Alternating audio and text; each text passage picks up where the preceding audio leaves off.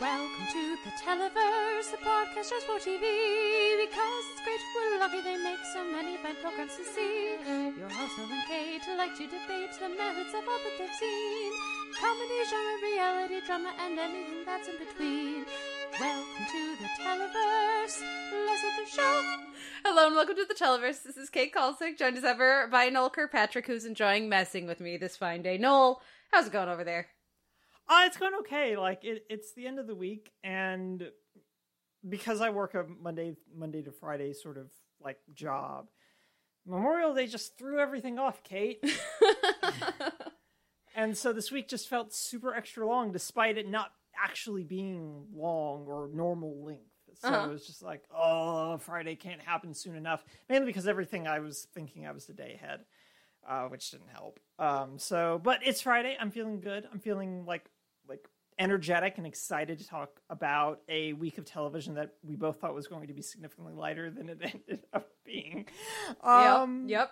But also kind of still bummed out, and I'm bummed out a little bit. And you know why I'm bummed out. I know why you're bummed out, and it's because we're not allowed to do season spotlights anymore, as you tweeted to me. Yep, Noel. we can't, because apparently, unless the show's already been renewed, it just gets canceled after we do a season spotlight. Yeah, these are shitty superpowers. I would like to trade them back in.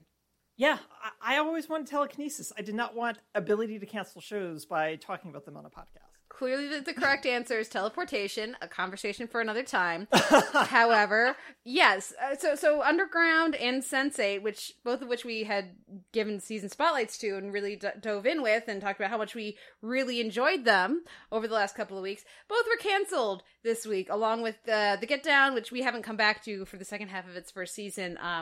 But was certainly a show that I enjoyed in the first half season that I saw. So yeah, the one that really that stings the most for me is Sense8, because I felt like it was it was getting better.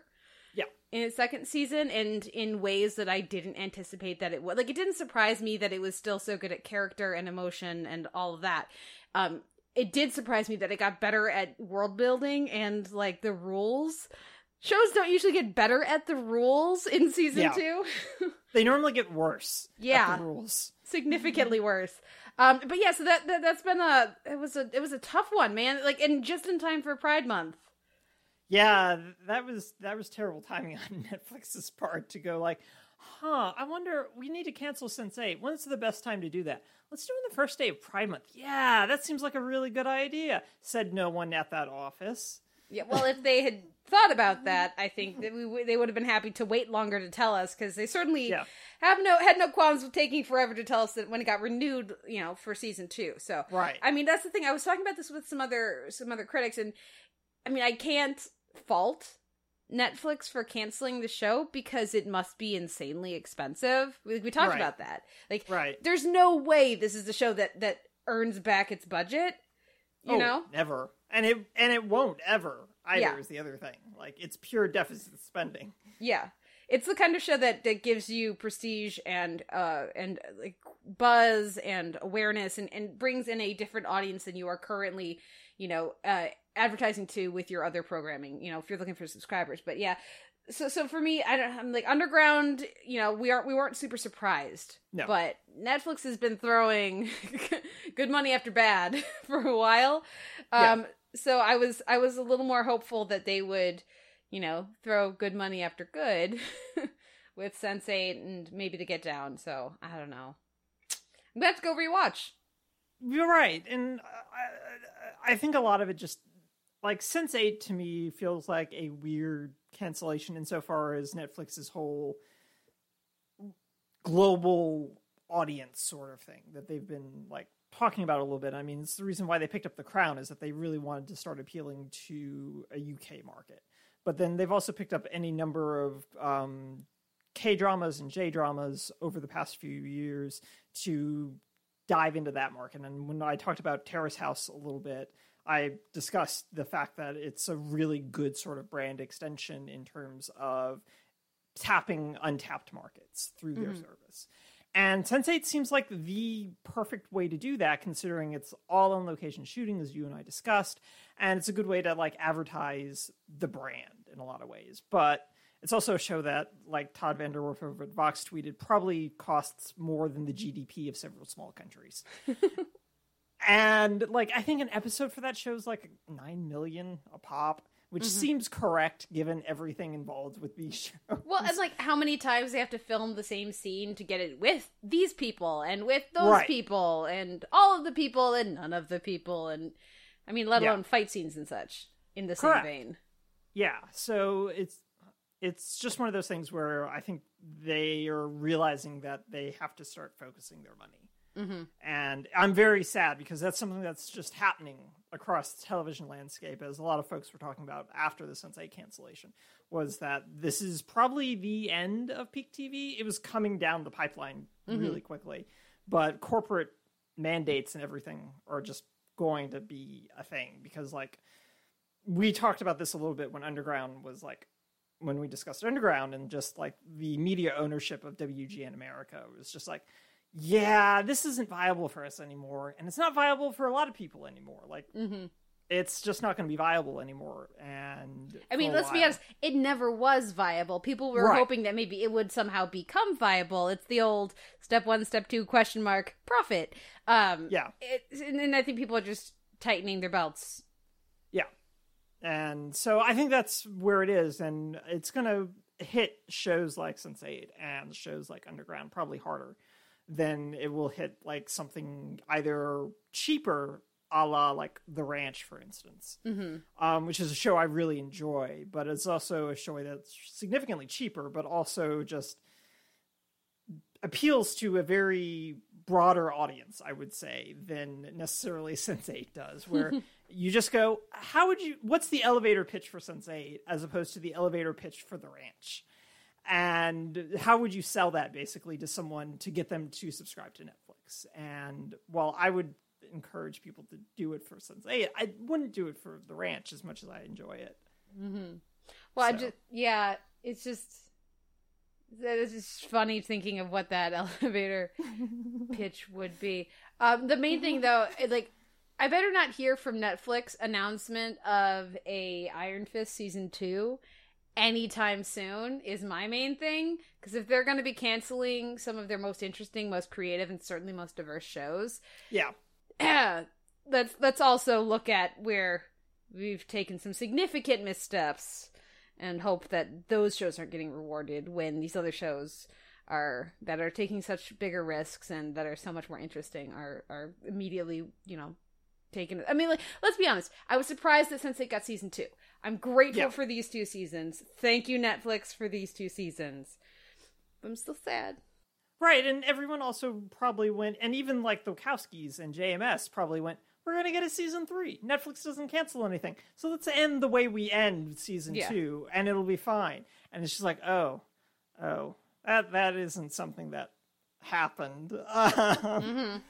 So, yeah, and Iron Fist is a really good point, and like speaks to stuff like The Ranch is another like kind of broad example of something that isn't doing anything particularly bold, and in the case of Iron Fist, just isn't good. You watched all of it, which is bless your heart.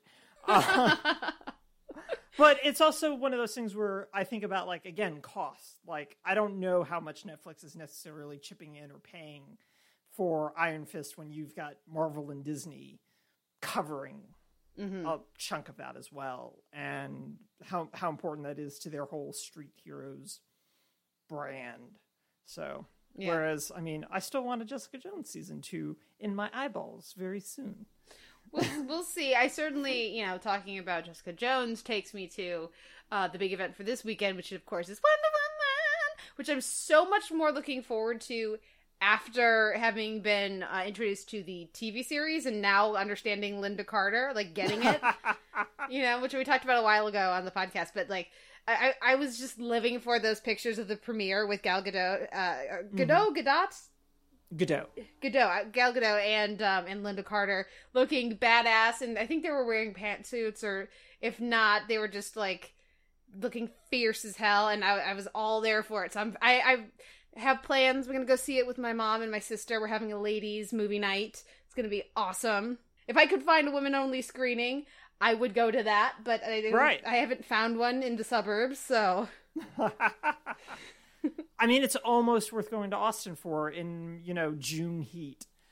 No, it's not. No. No, it's not. As For someone people who's who are been in already Austin there. in like October heat, I don't want to go during June heat. I've been there during June heat. It was not good. Yeah, no, my skin doesn't like that. But no, I'm excited too. I'm going tomorrow by myself.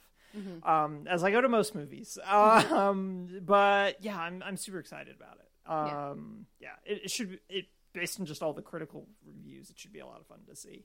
Yeah. Fingers crossed. No matter what, I'm probably just going to enjoy getting to see ladies kicking some butt, which I tend to enjoy no matter what. So it's good times. We have been talking too long here at the top, though, because we've got a full week in TV, as we said earlier. We thought it'd be short, and then I caught up with like 10 different shows. That's hyperbole. I caught up with about 5 different shows, and we're talking about those as well as the rest of this week's TV. So shall we head into our week in TV, take a break, and get going? Let's do it. Sounds good. We'll be right back after this. Tell me what you want, what you like, it's okay. I'm a little curious too. Tell me if it's wrong, if it's right, I don't care. I can keep a secret, kid. You got my mind on your body and your body on my mind. Got a taste for the cherry, I just need to take a bite. Don't tell your mother, kiss one another, die for each other, we're cool for the summer.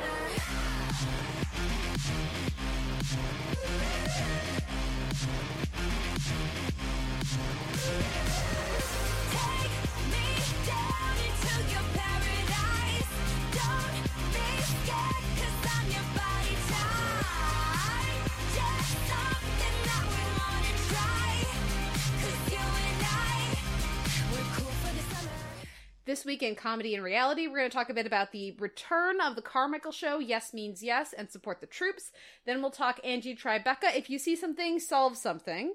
The Amazing Race had its season 29 finale, that's right. We're going to Victory Lane, so I'll talk a bit about that. And then we'll wrap up Comedy and Reality with Drag Race, Makeovers, Crew Better Work, which was, so much fun. Okay, let's... So good. Let's kick things off, though, of course, with the Carmichael Show premiere, I should say. I didn't realize this was coming back until you reached out to me. I had missed it somehow. Yeah. Usually I'm super on top of that. I was very glad to have it back, though. Immediately, I was watching these first 2 episodes and just relishing the tone and the vibe of this show, even if it's not... It is very stagey. We've talked about this before. It's very, let's all sit and talk, but it's funny and it's necessary and it's so vital, especially at this current stage of where we are as a country. I didn't always like everything about these episodes, but I was so glad to see these conversations. Right. I was the same way when I was watching the first episode, the season premiere proper, I guess. I was just sort of like, oh, I really missed you, show. I missed you a whole lot. And I miss the rhythms of their conversations. I mean, I'm a big fan of the show's staginess. And I think it's really important to the show's overall form and approach. And so, but I really enjoyed having the show back and having their approach to these conversations and how they tried to navigate each topic as well as they could. More successfully, I think, in dealing with the issue of consent in the first episode than necessarily with like troop support, which felt broad, very, very broad in some cases. So the first episode, I think, worked better for me than the second episode did. But how did you feel about both of these? I thought they were both good. I really enjoyed them both. I liked the distinct lines that they took within the family in both. I always appreciate when they surprise you with where people line up, and some of this did and some of this really didn't, but I felt it was appropriate. I liked the conversation of trying to decide whether Dred's brother was a raper or just bad at sex, and I thought it had appropriate levels of nuance and also appropriate levels of Gerard just being a dick and not getting it. Such a dick. Which is something that I think would have been very dishonest to not include.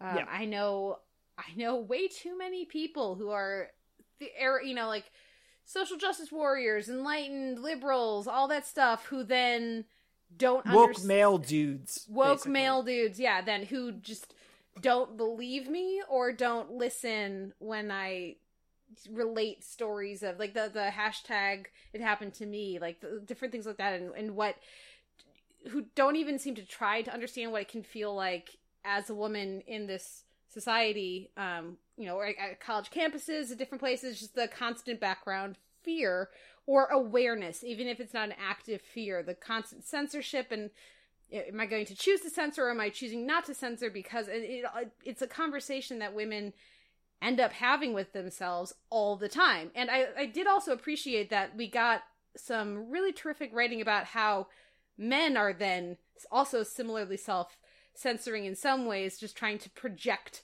non-threateningness and the ways that works and completely doesn't work. I thought that it was a surprise, like a much more nuanced take than, like, we've seen this conversation on other shows. I thought they did a much better job here than on other shows. And I think this is also one of the more thoughtful approaches to a topic even the Carmichael show has taken. Yeah, absolutely. And I think a lot of it, like you said, has to do with the where everyone falls. And I think the decision to make Gerard's brother sort of a weird center of the show in a lot of ways and to facilitate the conversation was really, really smart, as opposed to having it kind of be this, well, this thing I read on Facebook triggers this conversation, but it actually there's a stronger through line in terms of like a personal connection than sometimes they are able to achieve, I think. And I didn't even get upset that like this became sort of a rape story, consent rape storyline that centered around a guy, but because it was a conversation of what did I do sort of thing that takes it to a different sort of level than if it becomes a rape narrative about a guy, but it becomes was I a rapist? And I thought that was a really smart play for them to do, and then land it with a really solid punchline at the end was, I think, also really effective. Well, yeah, and it's also modeling the kinds of conversations that the episode, I mean, I agree with the politics of this episode, which I'm sure doesn't hurt, but that Right. This episode is trying to advocate for, which is Yeah. not just telling women, make sure you don't get raped, but guys, make sure you aren't a rapist. You need to be aware of and thinking about this stuff, and if you aren't, you can put yourself in a situation where you've raped someone without understanding that that's what rape is, which is unfortunately still a conversation that people, including our justice system, people in our justice system, don't seem to understand and certainly don't want to engage with. So, I thought it was really well done. And for me, with the next episode, I also appreciated that conversation. It wasn't anywhere near as nuanced, but I liked that the show went on the record with having Gerard's dad have voted for Trump. Yeah. Like, definitively. I liked, and also, of course, to go back to Yes Means Yes, like, the context of a man accused in court of rape being our president is something that hangs over, like, just, like, my daily existence as a woman all the time. Yeah. All the time. And so it's even more, significant that I love that they directly address that in Yes Means Yes. I love that they directly address that and support the troops. This is the man who's in charge of whether your kid lives or dies, theoretically, or if we start a war. If you go into the military. So, like, I really appreciated that the show was so, of course, why wouldn't they be, but so willing to directly engage with that aspect as well. Right, and I think that was the part that worked best for me was sort of the Trump needling, but then the rest of the stuff regarding, like, the reasons for the neighbor maybe going in not being the best weren't, like, fleshed out enough for me in a lot of ways, and he felt very straw-man-y in a lot of ways, so I didn't really appreciate that. And then the whole thing with the dog was funny, but it was also just, again, really sort of broad, and it didn't click as much for me. And I also kind of kept going, that is the busiest recruitment office I have ever seen in my life. There are never that many people at a recruitment office. Well, are there fresh donuts every week at every recruitment office? No, probably not. But there you I was go. just like, this is such a busy recruitment office. Well, and I get why it's a busy recruitment office, because you don't want it to just be an empty stage. But I was just like, this is such a busy recruitment office. Did you have any other thoughts that you wanted to get into about these two, or shall we move on? No, let's move on to Andrew Tribeca's. I really They loved this did episode. Blind Spot with Lizzie Kaplan, and I loved it. They're killing it with these guest stars. They are. I mean, it was so really funny. Like, I was just like, oh, we're just going to do a quick Blind Spot riff with the opening, and that's going to be it. And then it was just like, no, we're going to do the whole episode. We're going to do Blind Spot for the entire episode, guys. And it's just like, oh, this is so good. Mm-hmm. And it's just like, oh, no knife skills. And it's just like, yes, this is great. And of course, so it takes 2 tries to establish that. Right. So no, the entire episode was really funny. Kaplan, I thought, did a really nice job playing bewildered, but also like having a dark secret. Mm-hmm. And so I just enjoyed this episode. But my favorite part, Kate, was Higgins just trying different cans of empty whipped cream, tossing it, trying another can, tossing it, trying another can, tossing it. And it just goes on for like 2 minutes. And I kept waiting for him to break. Of course not. The man's a pro. No, the man's a pro. But I also have to assume that the reason why we cut so little to Kaplan and to Jones in that scene is that they were breaking the entire time. Yeah. Because how could you not? Honestly, let's just be glad that they managed to get a take with no background audio they had to scrub. Right, exactly. And so I just really enjoyed that. But then, like, bringing up Blind Spot, I thought was really funny because then the whole thing about her father, which has been running through this, is also just kind of pure Blacklist, which I didn't realize until this episode because I had NBC bad crime procedurals on my brain. And I just went, oh my God, this entire season has been Silence of the Lambs in the Blacklist. Type of thing. And I just went, oh gosh, this season's so good. And their decision to just needle cop shows this season has given them so much. It's been so much better than last season. And like I know that there are a lot of people out there who thought that season 2 was really strong and was this really entertaining riff on season-long dramas and the way or season-long mysteries and the ways that they go wrong. It's like, guys, if it's not also funny, I don't care. And this season they've been nailing that. Talk about Wonder Woman, of course. Chris Pratt moving up the Chris list with his turn this season on Angie Tribeca. When we, the coming back to the father and all these childhood issues, the way the last few episodes have, last season I would have been rolling my eyes because the season-long arcing did not work at all for me. This season, I don't really care. Sure, yay, as long as I'm going to be laughing as much as I have been every episode this season. It's been really strong. It has. It's been super strong. It's really like reminding me of the season 1 gear that they were in. And I'm very happy about that. Yeah. Let's move on to The Amazing Race, which had its finale. We're going to Victory Lane, and they were in Chicago at the end. Oh, cool. So I was like, I know where that is.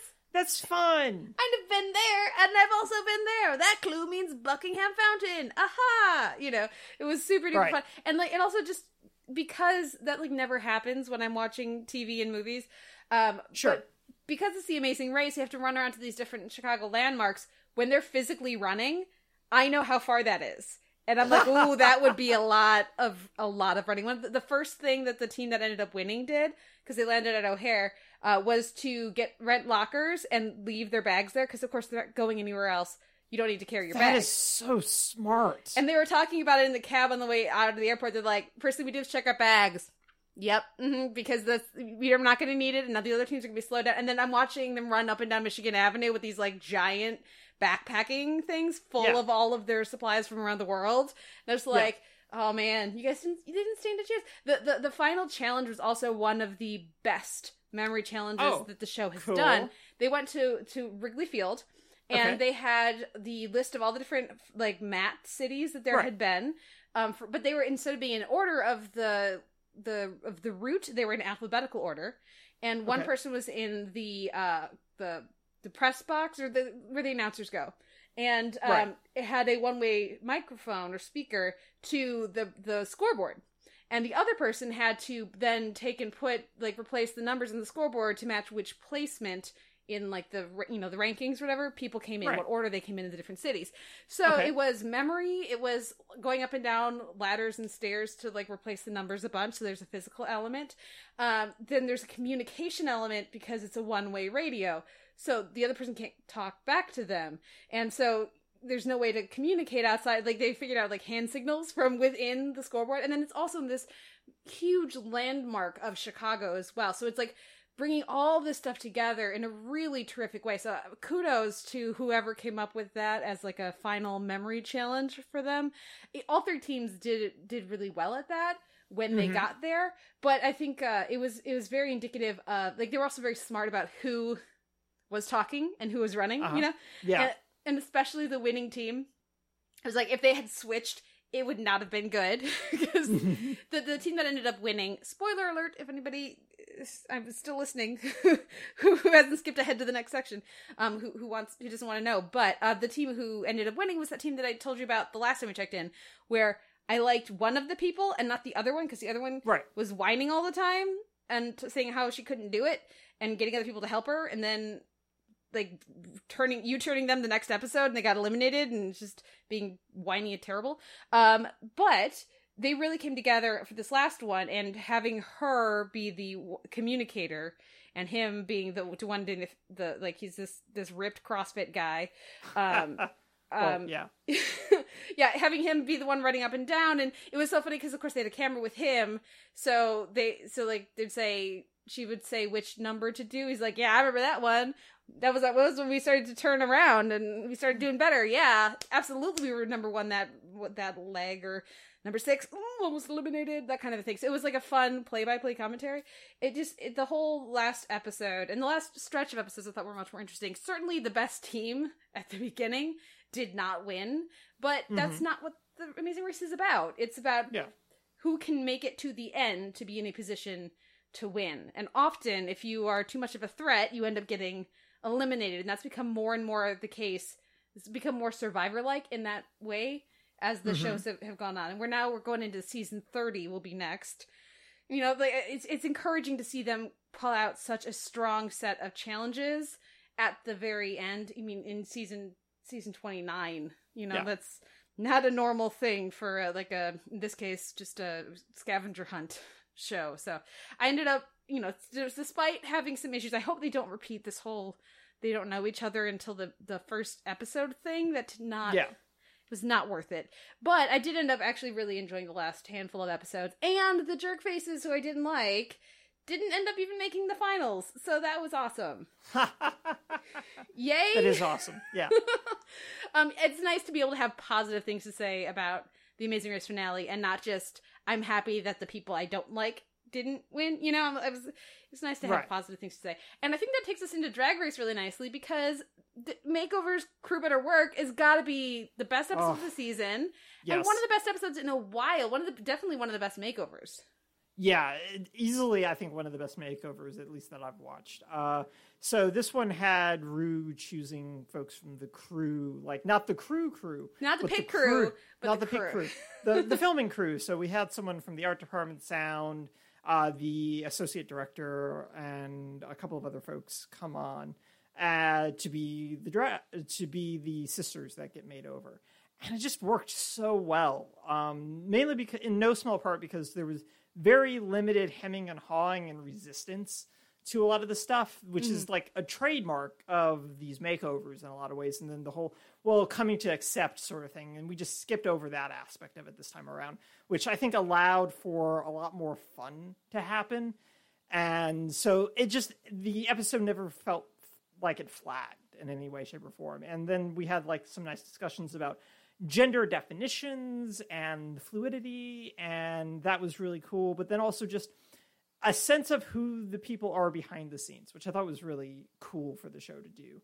And so I just had so much fun with this. Like Kate, Wintergreen, and Kesha, it was just a treat that kept on giving, because I rewatched the episode to like refresh myself, because I watched it like Saturday, so I needed to watch it again before we recorded, and I just went, it's so funny. Sarge is amazing.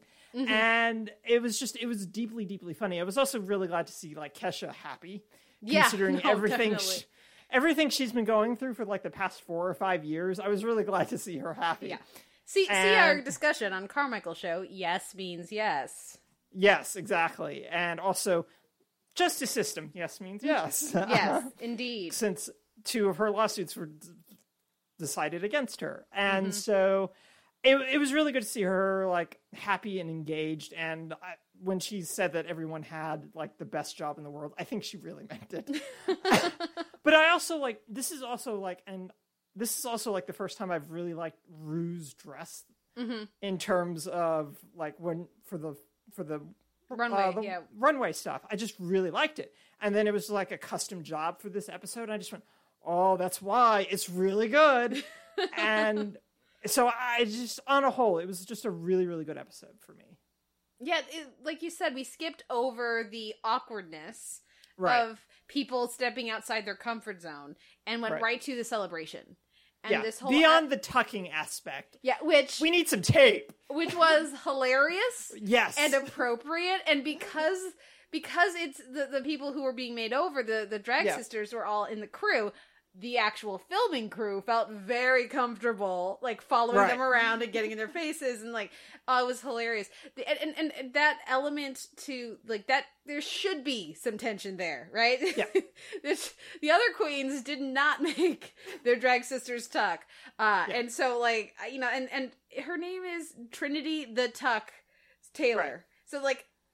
That was gonna have to, you know. I thought that was played by the queens and by the drag sisters and by the editors and everything very well. Even just like the scoring, the details of that came together. The production details came together in a way that they have not through larger swaths of this season. There was a lightness of touch to it that would have been nice to see deployed elsewhere this season.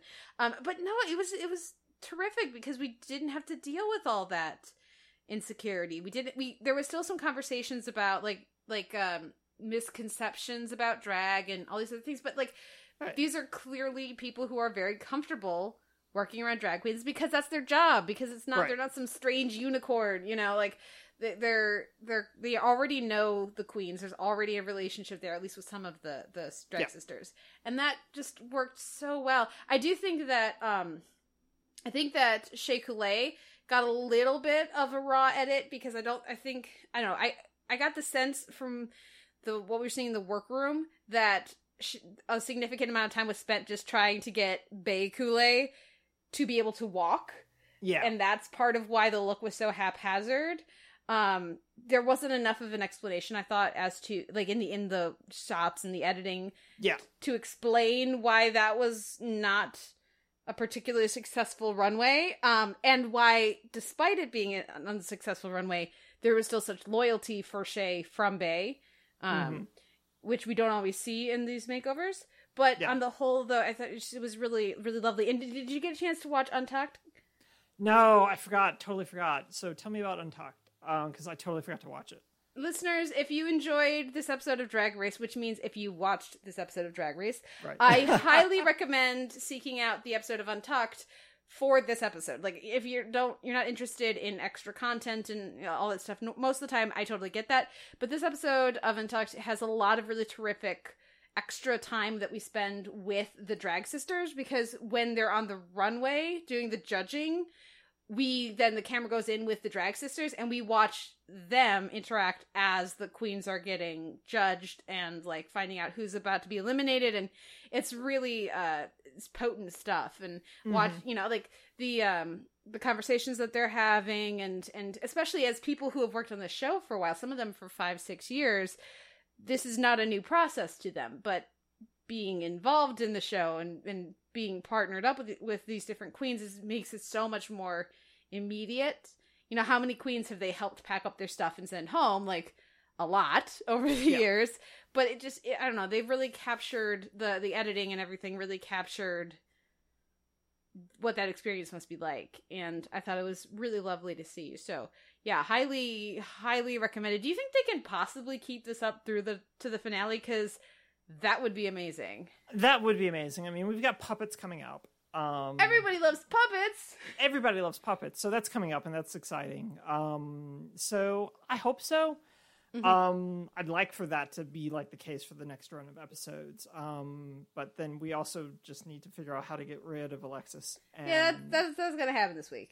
Yeah, it's got to happen this week, because I mean, I was like kind of with Michelle a little bit.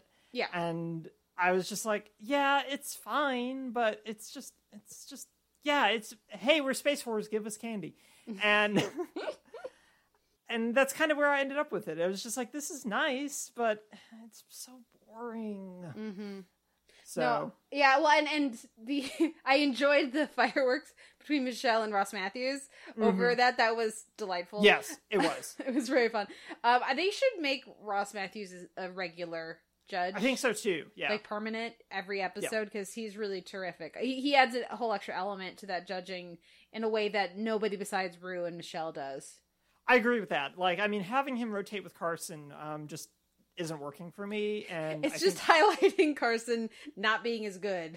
right. And that's kind of the problem, is like Ross Matthews is very good at this, I think. And I think that he should just stay in that seat. Yeah. And I'd be very happy with that. Well, now we come to a difficult discussion here, a difficult question.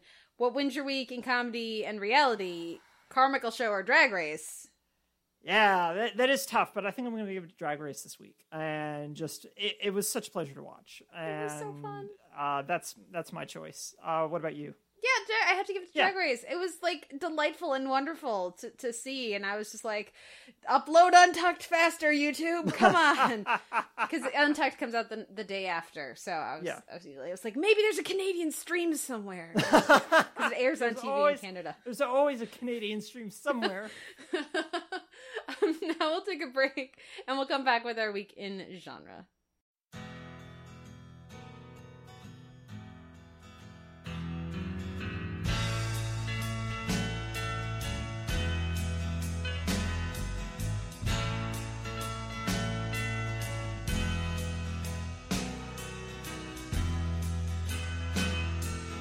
Where will I wander and wonder?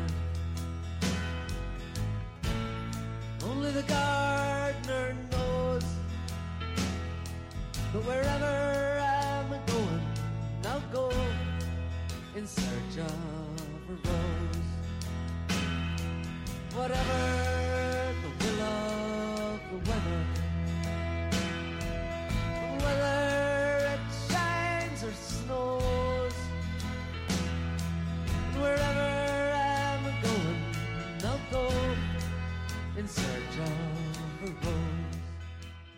This week in genre, I'm going to catch up with Doctor Who a bit. This episode this week was The Pyramid at the End of the World. Then we'll check in with American Gods, Lemon Scented You, iZombie, 20-Sided, Die, and Steven Universe, which, is it called Wanted? What is this? Do you know the name of this string of episodes? The episodes are Stuck Together, The Trial, Off Colors, and Lars's Head, but I believe Cartoon Network is grouping them with a mini-series name. Yeah, I think it was Wanted. I Yeah. want to say it was Wanted. We're going to say I'll- it's Wanted, and Yeah. listeners, let us know if we're wrong. By the way, I'll double check while you're discussing Doctor Who. we should have mentioned this up at the top, but another something that, kind of helping to put a balm on the wound of losing Sense8 and Underground is, of course, the Steven Universe soundtrack is out, which is super duper exciting. Anyways, more on that in a little bit. First up is Doctor Who, The Pyramid at the End of the World. So I caught up with Doctor Who this week, and I really am enjoying what they're doing with this stretch of episodes. I was talking to a friend of the show, Alison Shoemaker, about this. Of course, she's co-hosting the Debating Doctor Who podcast now with a friend of the show, Alistair Wilkins. And what she had mentioned, I was still behind at that point, that she thought that the show was doing an interesting discussion on aging and death this season with the Doctor, where now he's like got a nursemaid who's around and is in charge of, bossing him around as pertains to his health. He loses his sight and stays blind, which the Doctor's never been permanently blind before in the 50-year history of the show, to my knowledge, like for an episode or like maybe part of an adventure, but certainly not for like multiple different standalone stories, or I guess serialized stories. But anyways, the point being, that's an interesting way to look at it, especially with everybody, the viewers, all knowing that the regeneration is on the way. So that discussion of enfeeblement heading towards looming regeneration is an interesting approach to take, and not one that the show has done before with the looming regeneration. We had with Matt Smith the discussion of aging and do not go gently into that, that good night. And some different, like, a lot of raging against the dark with Tennant, but yeah, so to have this sort of approach has been neat, and certainly not one I expected or anticipated. Bill is still amazing and the best, and they have this arc that it looks like they're going to do through the end of the season now, with this alien race taking over the Earth, but having to have been invited and asked to do it out of love, which happens when Bill asks them to save the Doctor from a massive bacteria virus thingy, by restoring his sight. And then they are now, the Earth is their planet, and now we're going to see how the Doctor is going to save the day. So it's shades of like the end of season 3 of the new series with Martha Jones and the Master and everything. But we'll see how it turns out. But again, I like that they're taking this more serialized approach and doing something a little different. Bill is still the best. I hope that Bill sticks around through the regeneration, and I'm surprised that I didn't hate the stuff with Missy. Normally, I'm not a big fan of the Master or Missy, with just the one exception of Derek Jacobi, at least in the new series. But we'll see what happens with the rest of the show. I'm glad that the season-long mystery has not turned out to be who's in the vault. It's obviously the Master. And then it was the Master. I'm just... It's always the Master. Or Daleks. Daleks are the Master. One or the other. I actually did a statistical analysis of the number of episodes in which the one or the other was a villain or not. Like, because these are the things I did in college as a nerd. But... yeah, so I'm surprised that I was enjoying that approach, and I certainly like they brought in a new alien threat to be the end of the series, the season, and certainly this Doctor's run. I think that's a really smart move. So, I'm not hopeful because my hopes as regards Stephen Moffat are just irrefutably gone. But sure. I'm surprised. I'm pleasantly surprised to be enjoying it as much as I am. So, wanted to give it a little bit of time here. Let's move on to American Gods. I don't know how much time we want to give Lemon Scented You, but I feel like there's two things we definitely should talk about: Mad Sweeney and how funny it is to watch Pablo Schreiber get beat up by Emily Browning. So amazing. And we got to talk about Gillian Anderson as Media, because I was loving her as Bowie, I was loving her as Lucy Ricardo, and I was also loving her as Marilyn, and I know that we don't agree on this. So, where are you at with that? It feels like shtick. And it's unmotivated shtick is the other problem I'm having with it. It's just like, why is she Bowie? Because we thought it would be cool to dress her up as Bowie. There's no motivation to anything that she's necessarily picking to represent herself as. Mm-hmm. And there was some with the Ricardo stuff, but that's because it was in the book. Mm-hmm. These are new choices they're making, but there's no motivation for any of it. And it's deeply, deeply frustrating for me because I don't know why she's Bowie. I don't know why she's Marilyn. And I'm just like, why is she either of these things other than, wouldn't it be cool to see Anderson dressed up like this and to have her do a breathy voice or to have her be Bowie? And that's all it is. And that's really frustrating for me. It feels really indulgent in a way that I can't get past. Okay. And that's where I am with it. Fair enough. Yeah.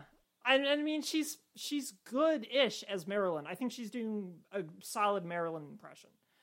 But I can't get past the fact that there's no reason for her to be Marilyn in that scene other than, let's do it like that. Well, I like the idea that Media, which they still have not called her Media on the show. Right. But this idea, having read the book, we both know that that's who she's playing, is ever evolving, and it's not about one presentation or one identity so much as the obsession with pop culture figures. Right. And that, I think, makes a lot of sense. And for me, it really works. The trouble is, you are right. They do not have the receipts. They have not done the work on screen to explain it. And it's the same idea that's I thought that she showed up as lots of different people in the book, but I could be remembering that wrong. Certainly Technical Boys always looks different because technology is always evolving and changing, and they don't seem to be doing that, and they sort of gave that to media instead, Right. which I think it makes more sense for it to be Technical Boy, but then you don't really connect to the character in the same way. Whereas I think for me, at least, I'm still connected to Gillian Anderson because she's Gillian Anderson and she's really good. Right. Yeah. And I understand like Anderson's a big selling point in making sure that there's a through line because she's fantastic, but it's just like I don't like this thing that's happening.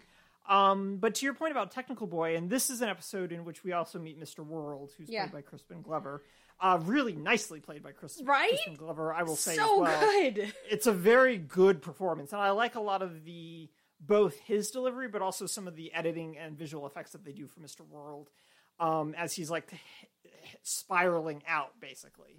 And I've really enjoyed all of that, and Crispin Glover's a really, really good choice for World. So I really appreciated that. How much of this is Crispin Glover being awesome, which, obviously, and how much of this is just the decision to cast him, which was very smart? Yeah, no, it's very much both of these situations. And it's just their overall presentation. Like, I like the tiles lighting up while he's walking. It's just an entirely really good package that they've created for him that hasn't extended to Technical Boy or World, to Technical Boy or media in a lot of ways. Because Technical Boy, it's so weird because I was expecting Technical Boy to feel a bit more updated, considering the time period that we are in right now, whereas he still feels very... It's a weird kind of smugness, I think, that doesn't quite fit for me now. Yeah. It made sense, like, in the time which the book was written, I think. But it doesn't feel right anymore. Like, I feel like Technical Boy is a more grandiose sort of, we can fix all your problems, as opposed to a petulant child sort of thing, which is an undercurrent within that kind of mentality. But they just emphasize the petulance. And I just like, it's all the New Gods end up feeling weirdly one note.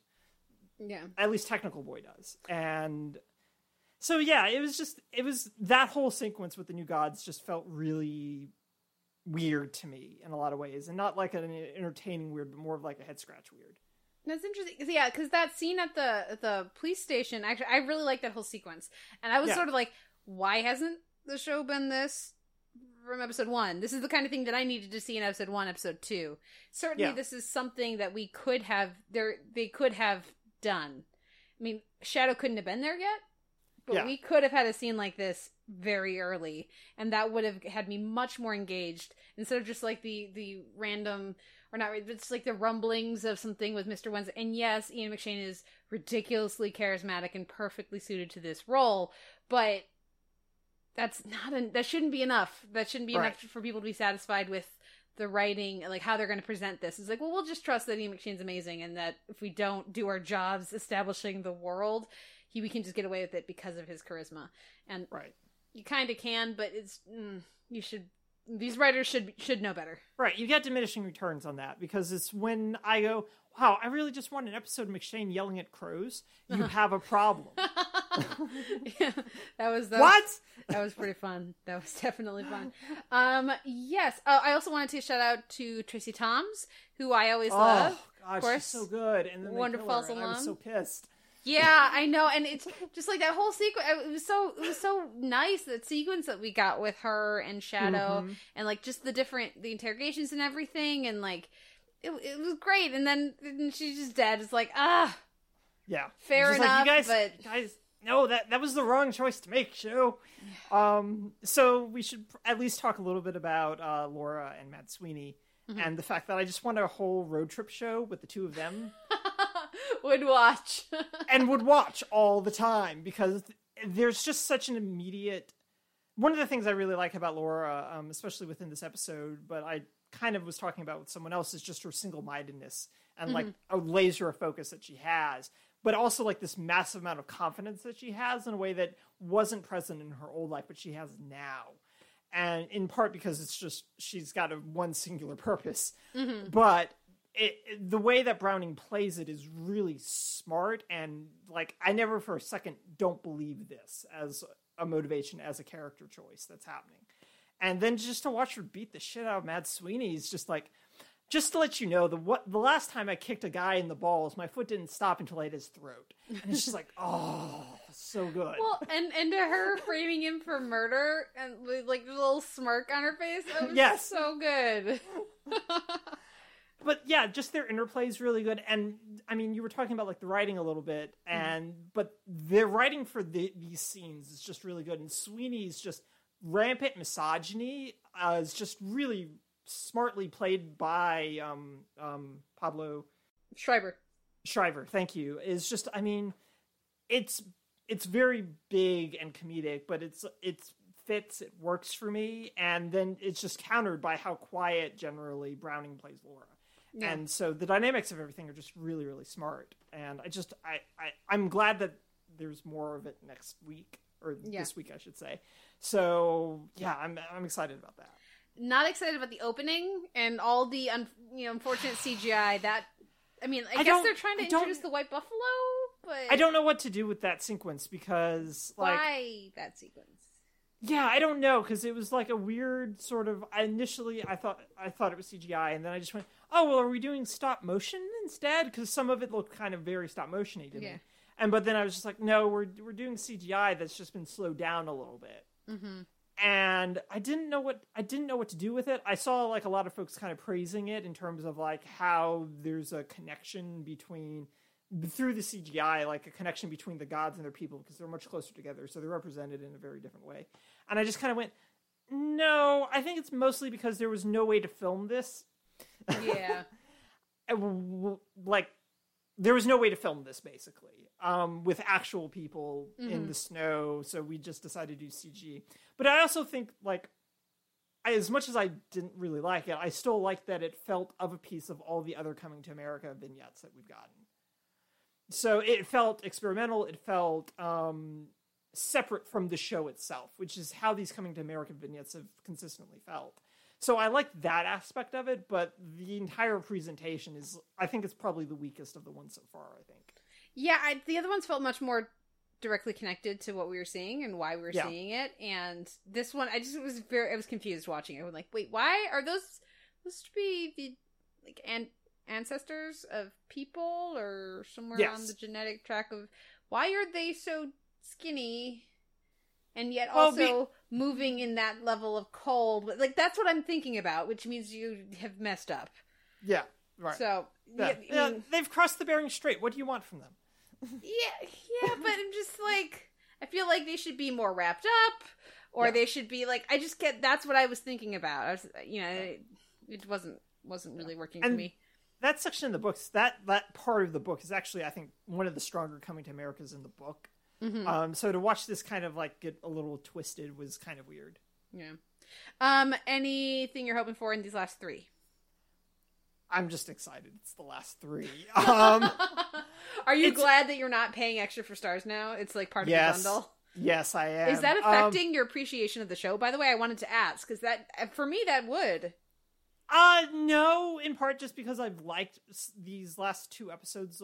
I like last week's episode a great deal, and I liked elements of this episode far more than I liked elements of the previous three episodes leading up to episode 4. So I think a lot of it is just it's either that or it's Stockholm Syndrome has kicked in, and I'm just kind of rolling with it. But I also think I've just accepted the fact that this is a show that I'm not going to like. So I'm trying to focus on positive things a little bit more, as opposed to going, oh, why are you still sounding like you're scoring Hannibal, Brian? Why are you still doing this? Oh, disagree entirely. That's a conversation for another time. The score is nothing like his Hannibal score, but that's a conversation for another time. And if any editors out there, if you want to pay me to do the work that it would take to do that, I would happily do it. The thing is, no one's going to pay me for the amount of time it would take to do that piece. But no, actually, I was noticing the scoring in a positive way this week. I mean, it's different this week than it was in previous weeks. There's a lot more playfulness, I think, in this week. But it's also mostly just sound cues as well, because the way they're triggering his score sometimes is still very Hannibal. I mean, again, very intimate connection with the Hannibal and I score. understand Very that, familiar with it, and this feels very unlike the Hannibal score to me. And it's used for me, it's used in a very different way and telling a very different story than what they were doing with the scoring on Hannibal. But, and I kind of wish it was more taking the thematic approach that they took on Hannibal. Sure. Not that I want it to sound like Hannibal, as we talked about with The Good Wife versus The Good Fight. I don't want it to sound like another show. I want it to sound like this show. But yeah, See, now you got me. Okay, that's when we finish the season. I will have some thoughts about the scoring and what. And you can tell me why I'm wrong, and I look forward to that. And you can tell me why I'm wrong too. That's fine. I don't have the language to tell you why I'm wrong. Mine's just so visceral. Yours is much more like, I have a background in this shit, Noel. Shut the fuck up. And that is the correct response to have, I think. But that's just kind of like, on a very lay person type of approach. You're transitioning us perfectly into iZombie, because of course we both have a background in 20-sided Die, which is the episode of iZombie here, Dungeons and Dragons and role-playing games. We were very excited that they were doing this. How did this episode live up to your hopes? It's just so fun. Like, it was fun. It was another example of like a live brain taking over way too much. But I didn't care this time. Because it was just a fun episode. And even if the resolution was kind of a semi-foregone conclusion because two of our suspects were recurring characters. And it was just like, well, it's not either of these guys because they like these guys too much. We're not getting rid of Vampire Steve and Sketch Bitch anytime soon. So, but so I took just pleasure in the silliness of everything. I took pleasure in everyone eventually getting into the game that they do to trigger a vision, including Clive, who, of course, is just like, can we have a weekly game? Because that was great. And it's just like, of course you like this, Clive. You like Game of Thrones. And it's just like, yes, no, this is really good. So I just had a lot of fun with this episode, and I enjoyed how things came up, even if some of the stuff doesn't quite work, is because it's like, Major, sweetheart, no, you do not reach out to anyone who sends you fan mail. That is not going to end well. That is not a good idea. So yeah, there are little elements, and a lot of like the Major stuff is like approaching sort of like, I'd really like for Liv and Major to have a conversation. Yeah, they need to do that. They need to have that happen. But overall, it was just a really fun episode. So how did you feel about it? Were you upset at Peyton just immediately assuming she died as opposed to that she has to do 3 death-saving rolls before she's dead? Obviously. Well, she wouldn't know that, though. And she would be knocked out, so it's not like she can, you know. But, okay, so I feel like I should preface this with... you're talking, Noel, to one of the founding members of the Dungeons and Dragons and Gaming Club at University of Illinois. Okay. I was one of we branched off from the Sci-Fi Club, of which I was president, secretary, treasurer, many things through my 7 years in Urbana-Champaign. So obviously I enjoy role-playing games, and I have many a fond memory of gaming until 2 a.m, then going over to IHOP. One time I had to bribe somebody in our group with in-game gold to get them to go because they were being a spoil sport, which was fun. One time, I still remember the gameplay where I just disintegrated somebody under the table because I was tired of their blatant lies, and I pissed off my whole group because I was like, hey, chaotic good. That's the chaotic part. You know, I screwed up the whole session, but if we got chaotic things players moving. Are the worst. So I was of two minds with this. I enjoyed it. It was fun. It was cute, but I couldn't decide. I kept going back and forth as to whether the writers and director actually know gaming and know D&D, because the specificity of the roles I thought was interesting, and like no, there were no 1s, there were no 20s, so there were no crit success or fails, but they did, like, when it was they would show like a 12 or 13, and that would be like a pretty decent, and then they'd have like an 18 and a 19 on the big, like, which, listeners, if you don't know, like Major rolls a d12 at one point for damage, and he gets a 12, and he's like, yeah, because that's the most damage he could possibly have done. Like, so there's no modifier added to it. No. Yeah, but, you know, anyway, so there's clearly an awareness there, but then the way that Liv was, like, actually, like, the dialogue that they gave her, is like, you realize nobody actually does that. That's not how it works, and that doesn't actually make sense. And at a certain point, it feels like it goes beyond loving tribute to parody and mocking, and like the kinds of stereotypes that are not true and get very, very tiresome. Like when you tell people that you enjoy Dungeons and Dragons. So like I don't know. I enjoyed the episode overall. I thought it was fun, and I ended up, I think, on the side of, it was cute. Yeah, and I always will enjoy any of those episodes where they get everybody around a table. Community did one, of course. The Freaks and Geeks has one of their best episodes is the Dungeons and Dragons episode. But and of course on Buffy season 7, there's a fun little bit of that as well. But yeah, I would have liked it if they would have done a more honest, actual, like, this is like it just felt like a very heightened and fake brain, like elements felt right on and elements felt very phoned in, and so I was of two minds about it. Do you have any thoughts on that? Well, no, I agree that like Liv's DMing just feels a little weird. Well, but also just her like, do I walk to the door? It's like, that's, you walk to the door and then you find out what happens based on what, you don't roll to decide if you're gonna walk. That's not how it works. Yeah, no, I think that the way that she acted on the brain with it was just kind of a little much. Mm-hmm. And they just wanted to like, emphasize like the brain being a gaming. And that's what I meant by like the brain being broad and taking over in weird ways. Mm-hmm. And so, yeah, no, that kind of stuff I just don't think worked. But again, it was the larger parts of the episode overall, for me, made up for that. Mm-hmm. And I was willing to just roll with that kind of a thing. So I totally understand where you're coming from, and I don't disagree either.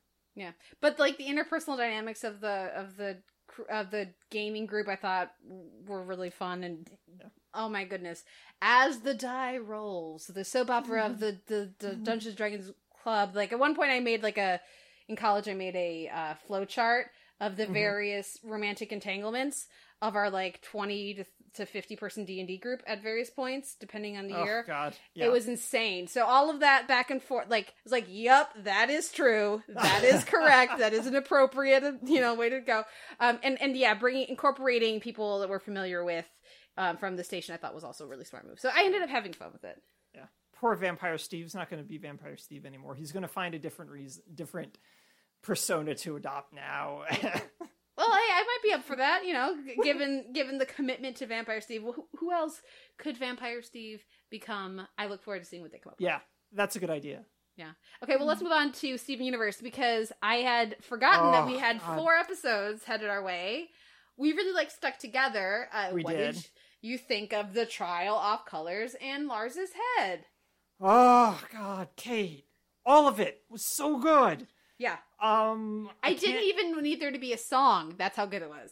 Right. No, it was like, I was just like, the trial was fine until like the last 2 minutes when it just went, guys, we need to interrogate this idea a little bit. And I just went, oh God, there's layers now. Mind blown.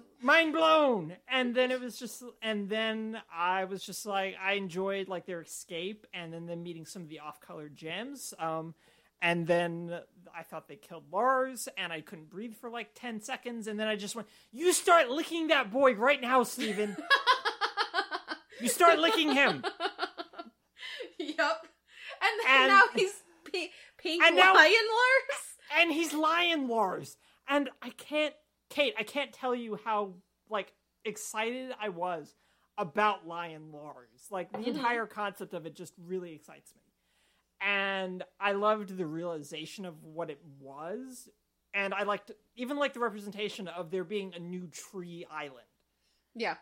And it was all really, really good. And I like how this created in a lot of ways a really great arc for Lars. And that just, including like the Swiss roll, paying off like the Swiss roll episode, but also paying off like a lot of Lars stuff that's built up over the past 4 seasons. And it was so good. And I want all of the off-colors to come to Earth and hang out at the barn. And I'd be so happy. Just hang out and have like Thanksgiving dinner again, like next year, Yes. Yeah. And have Steven's uncle get used to a giant caterpillar. Yeah. Jim. Yep. Okay, but so how did you feel about all of this? And also, who is your favorite off-color gem? I think my favorite is the gem that's 2. Okay, yeah. I think, which, like, the other ones are also pretty great. Like, the timing for the sapphire. Non-sapphire. The not sapphire. Was so good. Very well. That editing was so amazing. Yeah.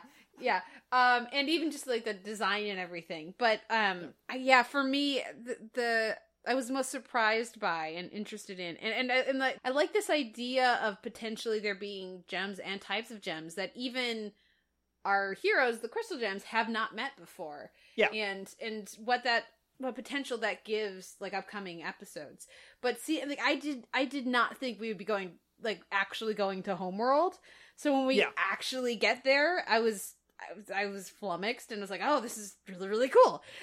And the trial, like, I can't decide which diamond I think set Pink Diamond up, because, like, it would be more obvious for it to be Yellow Diamond, but maybe that's why Blue Diamond is so emotional because she thought she was setting Pink up for, like, a fight, but of course Pink would win, so that's why she's so desperate to know exactly what happened, because the plan went wrong. Like, there could be so many different things, and it's fascinating. And I thought the voice performance from Amy Sedaris was a lot of fun. Certainly happy to see her pop up in the universe. And yeah, there's so much here. It's so dense, and there's so much more that they can explore. The idea of coming back, like, I don't know, a season later, and Lars is like a badass fighter in the caves of Homeworld. Yes, here for it. I like that they solved the problem of he's gonna die. Humans are super fragile, and also they need to eat all the time. They solved that very, very efficiently with this whole Pink thing. It would be nice if he could go back to being human somehow at the end of all this. I kind of doubt that'll happen, but it would be nice. But certainly it was, I think, an excellent combination of humorous and, like, funny and lighthearted with some really serious emotional stakes. The stuff with Lars and Steven was, like, very, very well played. Like we were talking about before, and when we previewed Stuck Together, the choice of it being Lars was terrific. Just getting a whole new corner of our world opened up to Steven without anyone else there to give him context, without many of the crystal gems there to give him context, I think worked really, really well, and I can't wait to see what they do next. And Steven's back, and they could just, and the fact, by the way, we get there and it's not just the crystal gems, but it's his dad and it's Connie too. I was like, yeah, that's right, Connie's got her big ass sword and she's gonna go kick some ass and save her friend. It was really terrific. Like, we could easily just have like an episode on Onion next, and I would be happy, probably. Right. Or they could immediately dive back in, and that says so much about this show and the world that is created that I would be equally happy with either approach. What about you? Well, I feel like they can't leave Lars alone. I don't think Steven will want to leave Lars alone, is the thing. Because, I mean, he's doing so much to save him in Stuck Together. And that episode, like we previewed, it's still really good. Like, it just ends up becoming like a weird sort of footnote in comparison to everything else, even though emotionally it resets, well, not resets, but reiterates the personality difference that's really important for the end of this 4-part story of Steven's optimism and Lars's pessimism and his insecurity, and Steven's general confidence, but also the fact that he's just like, I just kind of want all this to be over. I'm ready for this to be over. And how he's going about that is self-destructive in a lot of ways, because it's very obvious what the diamonds will do to him. Yeah. And so he knows that, but he's doing it to save other people. But I mean, it's also because of things like Lion 4. It's just like, I just want all this done. I'm ready for this to be done. And it's really good. And so having it paid off in the sense that Lars gets a new perspective and a new realization and also just a new existence, I think really, really pays off. But like I said, I don't think Steven's going to be happy leaving him there. And so if they do an Onion episode next, it's fine. But I feel like there has to be a point at which we go, all right, well, we have to go figure out a way to get Lars back somehow. And I don't know what that answer is. Because Interesting. Lion got really tuckered out going to the moon. Well, that's what I'm saying. Like, I don't think there's any way that they can go get him. Right. There's no way. Soon. Right. There isn't. But I feel like there needs to be like consistent. I want like kind of a consistent conversation happening about it, at least initially. A plan. Like, yeah. Or like some sort of approach that they can start taking to get back there. Because it's like, they can't pull Lars through himself, as we found out hilariously. Yeah. Yep. So, but yeah, I just want follow through on it, like at least for a couple of episodes at the very least. But it was just so good and really emotional, and I liked the lawyers, and I like your thinking about either of the diamonds, and you don't even go to White Diamond. Yeah, of course. Who's not there? Why isn't she there? That's a terrific question, isn't it? Yeah. So, and I mean, I just have to imagine that White Diamond is like the diamond. Is White Diamond a fusion of the other diamonds, seeing as white should be the collection of all the colors? That's an interesting thought. I hadn't considered that, and now they can't fuse anymore because Pink Diamond's dead. Yeah. Huh. That's an interesting idea. Because, I mean, within the homeworld, the only gems that get to fuse are like gems. Yeah. But yeah, no, that's an interesting question. I don't know the answer to that. Let us know your theories, listeners. Yeah, and I'm sure this is something that's already been considerably debated within the Steven Universe fandom.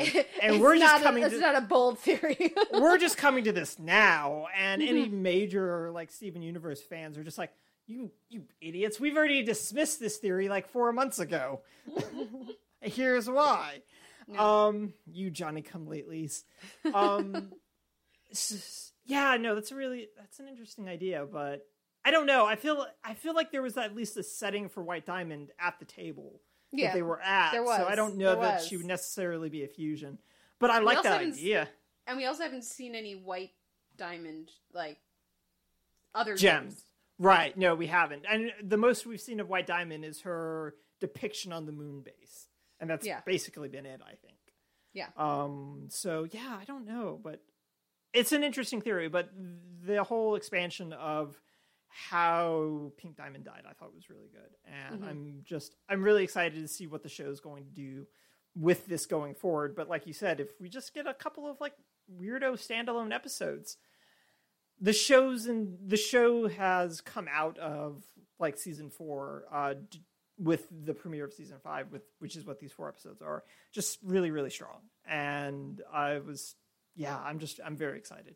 Yeah. Well, there's not a lot of question here, but what wins your week in genre? Yeah, as much like any other week, it would have been the iZombie episode just because of how fun it was. But sorry, iZombie, the Steven Universe Award goes. The Steven Universe goes to Steven Universe, so it could not go to Steven Universe this week. Yeah, definitely. Do you have a particular episode or just the whole, all 4? I really like I just really like the 2-hit combo of Off Color and Lars's Head. I think those are just like 2 of the strongest episodes they've done in a while. And just like you were talking about, like the different sort of binary concepts that are presented within the Off Color gems is just fantastic.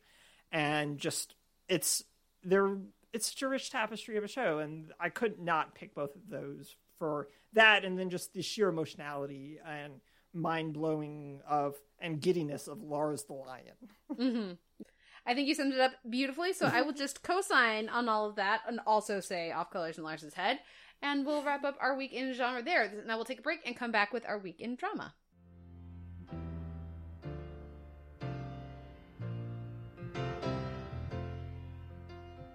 When are you gonna come down? When are you going to land? I should have stayed on the phone. I should have listened to my own mind. You know you can't hold me forever.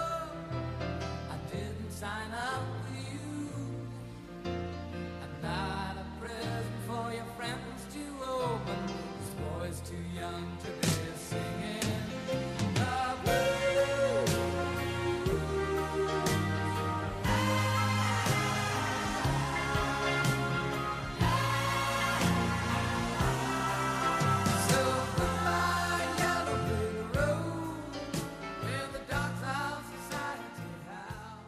This week in drama, I'm going to talk a little bit about the Americans finale, the Soviet division, as well as like just this recent stretch of episodes.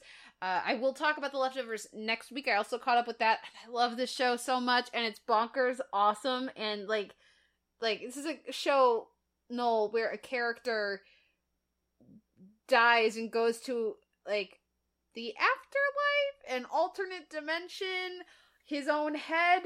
Who knows? Multiple times. It's like a recurring plot thread, and it's amazing. If you ever catch up with The Leftovers, I look forward to your thoughts, because it's such, like, it never apologizes for this stuff. But we'll talk about that. I'll talk about that, I should say, next week. You're going to talk about Still Star-Crossed, because you watched the premiere of that one in Fair Verona, where we lay our scene. We're both going to talk about Mary Kills People. I watched Bloody Mary, the first episode. You watched Bloody Mary, The River Styx, Wave the White Flag, and Raised by Wolves, the first 4 episodes. And then we'll round things out with The Handmaid's Tale, Jezebel's. So first up is The Americans, and I'm going to keep this pretty short. I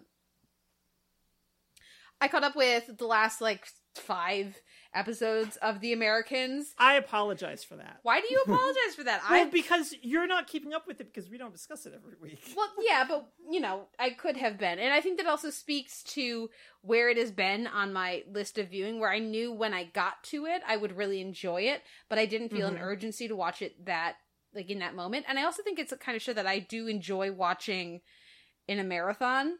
Okay. It's very dense, which can make it that difficult viewing, but it also means that then I don't have to re-immerse in the world and remember what's going on with some of these different characters when I just mainline it. I probably don't appreciate it as much as if I sat up with it for a week in between, but I did enjoy a lot about what sort of went down in the last stretch of episodes here with The Americans. There's a lot of really emotional, powerful stuff with there you find a former Nazi collaborator who had Did they go to Argentina? No, who had faked a new identity and moved and married an American officer or soldier, and then ended up in the U.S.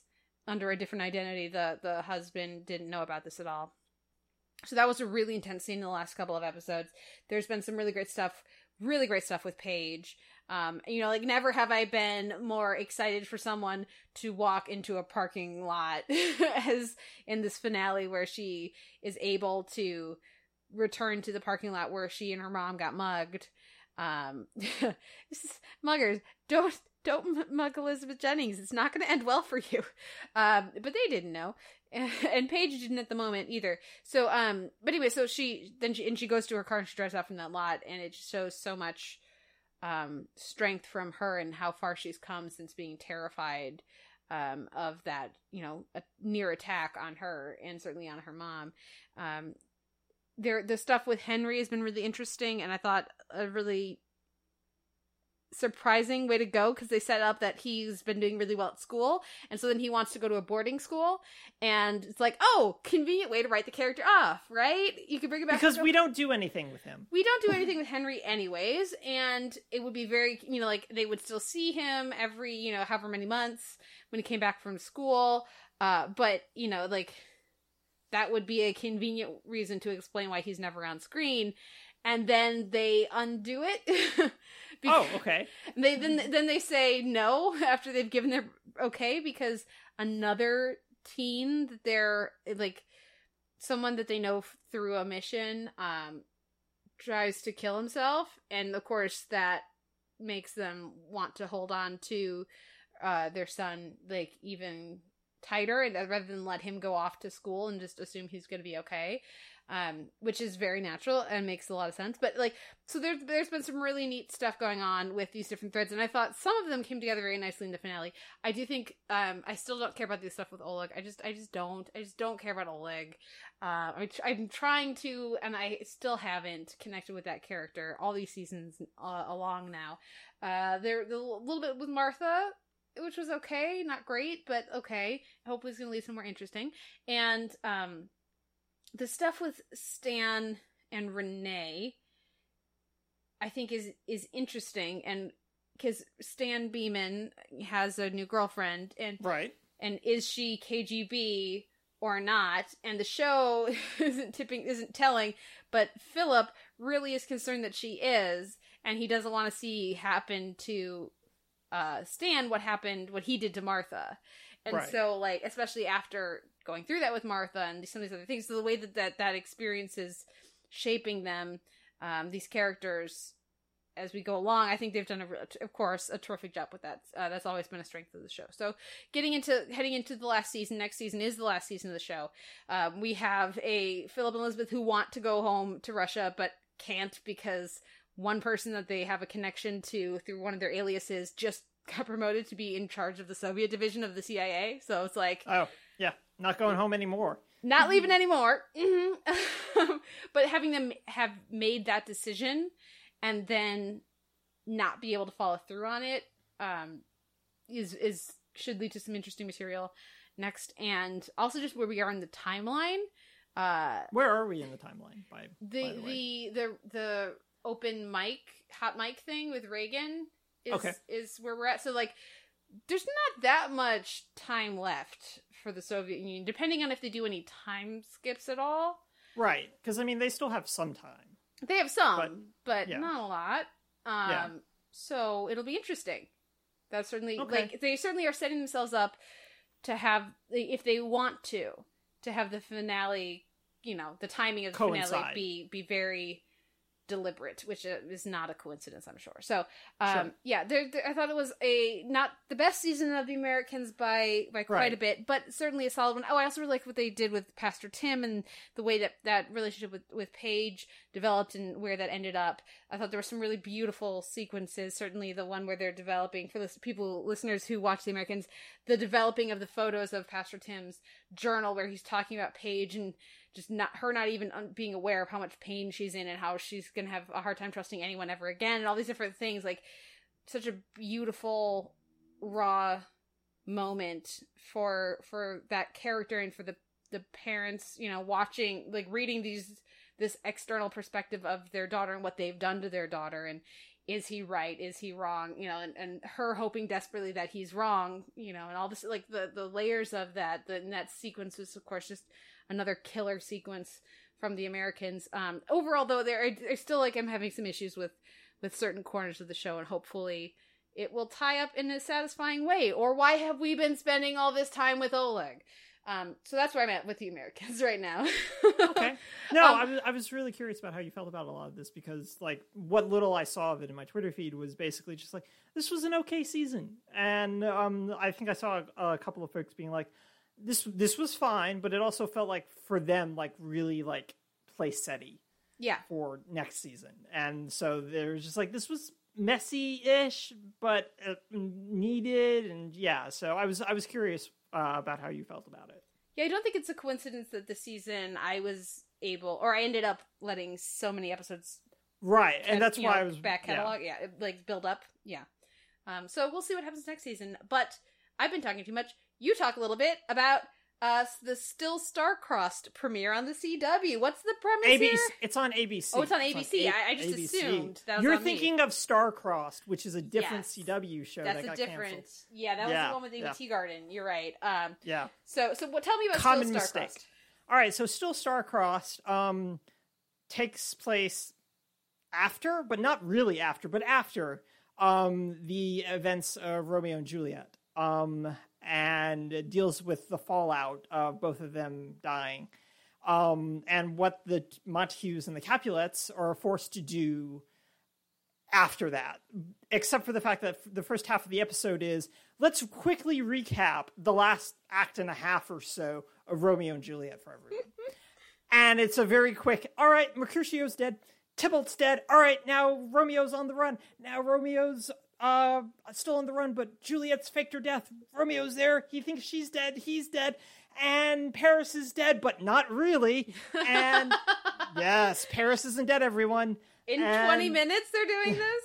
yes, and so they do all of that in like 20 and 25 minutes, and it's exhausting, and it's just sheer mess. And it speaks to a lot of the other problems that are happening with this show, is that it's very half-baked. It's even less than half-baked. There's not really a super compelling reason, so what ends up happening is that the new prince for Verona comes in and basically goes, all right, we're going to do what they did, but we're going to do it publicly because we've got enemies outside the gates ready to come in. Basically, they're just like, the Medicis are coming. We need to get prepared for this. And we can't have the two of you these two families causing problems anymore. So Benvolio and Rosalind, you two are going to get married, and we're going to solve this issue right here and now. To which everyone goes, no, except for the lords Montague and Capulet, played by Grant Bowler and Anthony Stewart Head, respectively. And both of them just seem incredibly bored.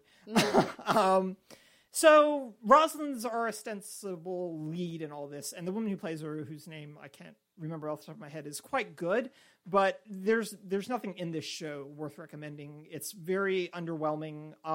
No one speaks in verse, which is really distracting to me.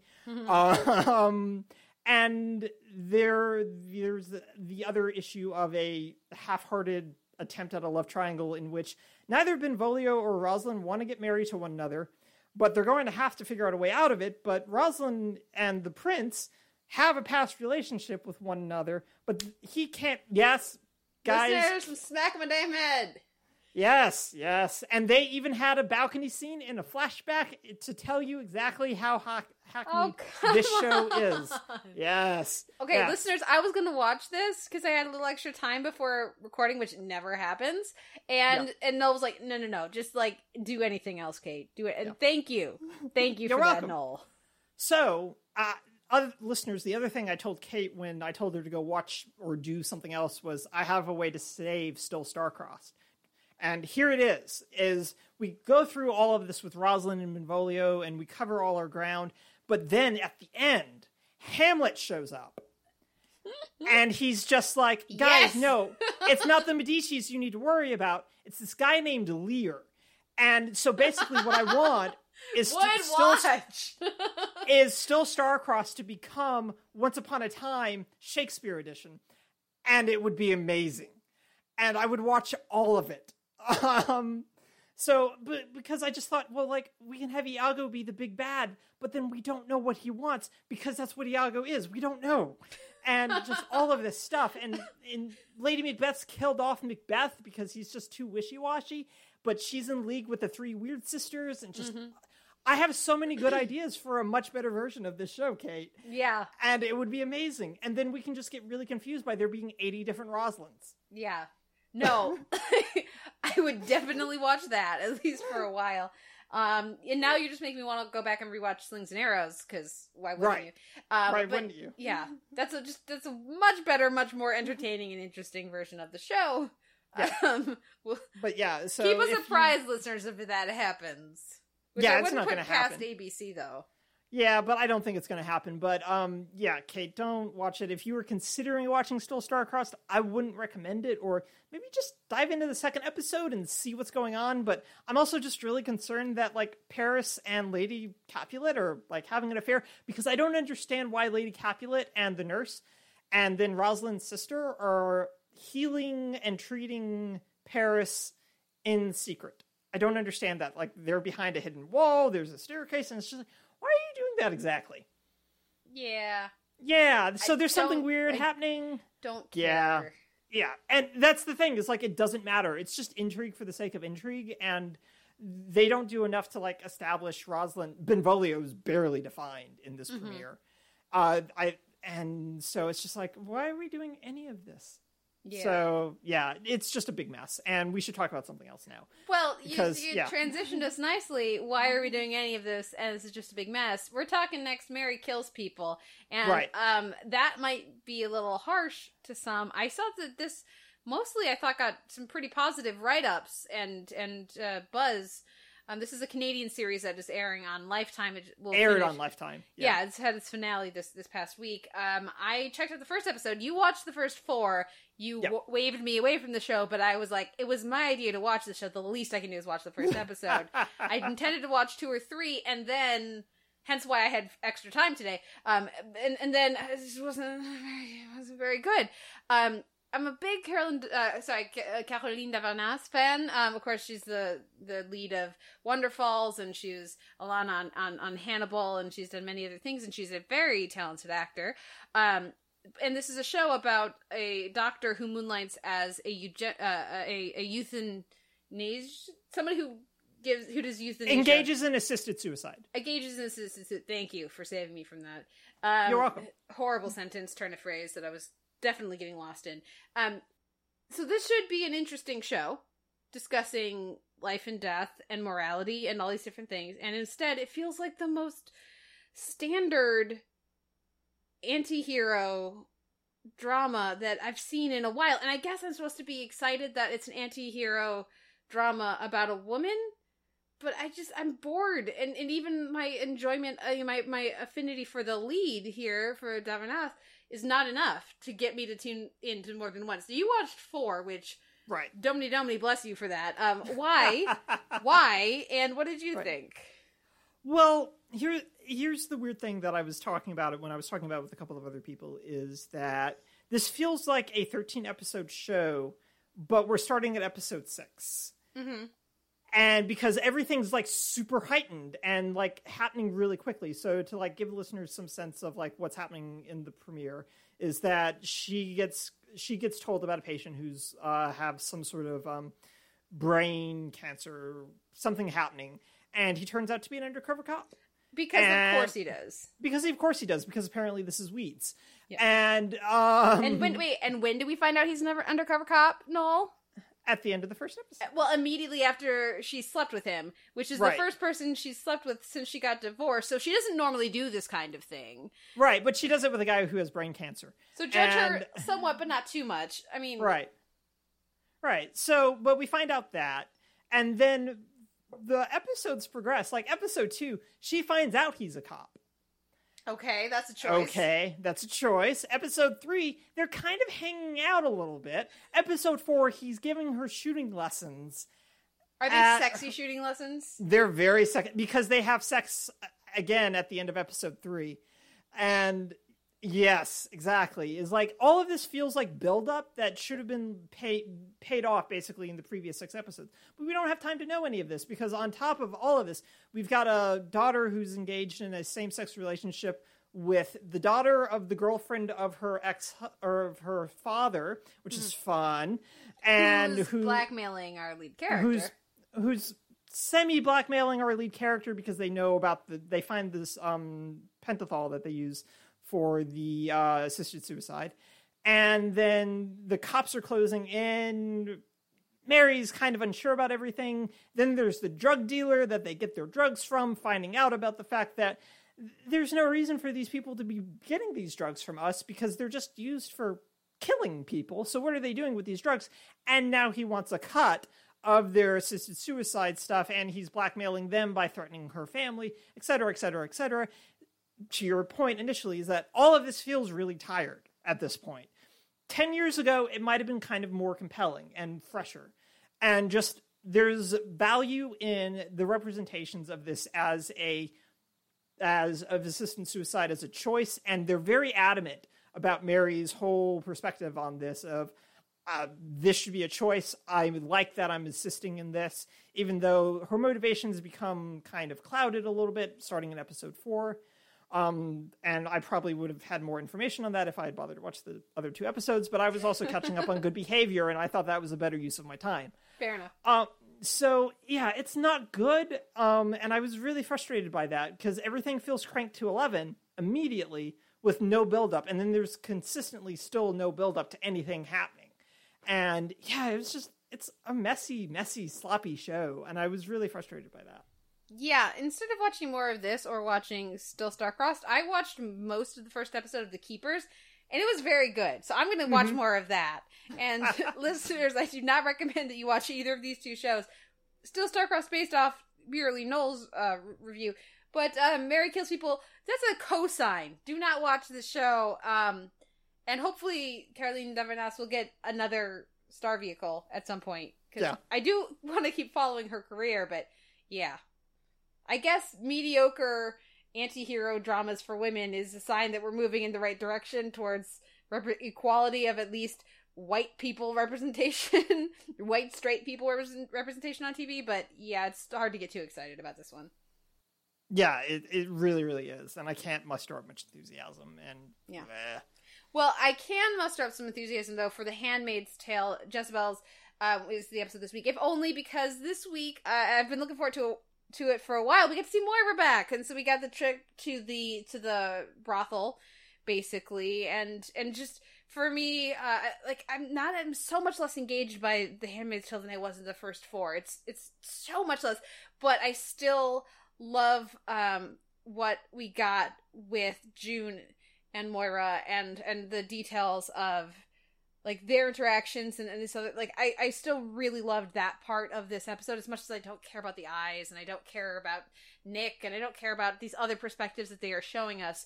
They have done a really poor job in establishing anyone else, like Serena Joy maybe, but any other perspectives as being as interesting or as nuanced. I don't know. I still was glad for this episode and what we got in it, but it's one of the more disappointing flaggings of a season for me in a while, if only because for me that first episode I was like telling people run out and get a subscription to Hulu, you need to see this show, and I still think it's very good, but yeah, it's lost so much steam. Yeah, and this decision to do sort of a trio of side flashbacks it has really weirdly like sucked a lot of momentum out of the show. Mm-hmm. But I don't like I put like a little asterisk by like the Serena Joy episode, which I think is really, really good. Mm-hmm. But the Luke episode, like we discussed last week, is just bad.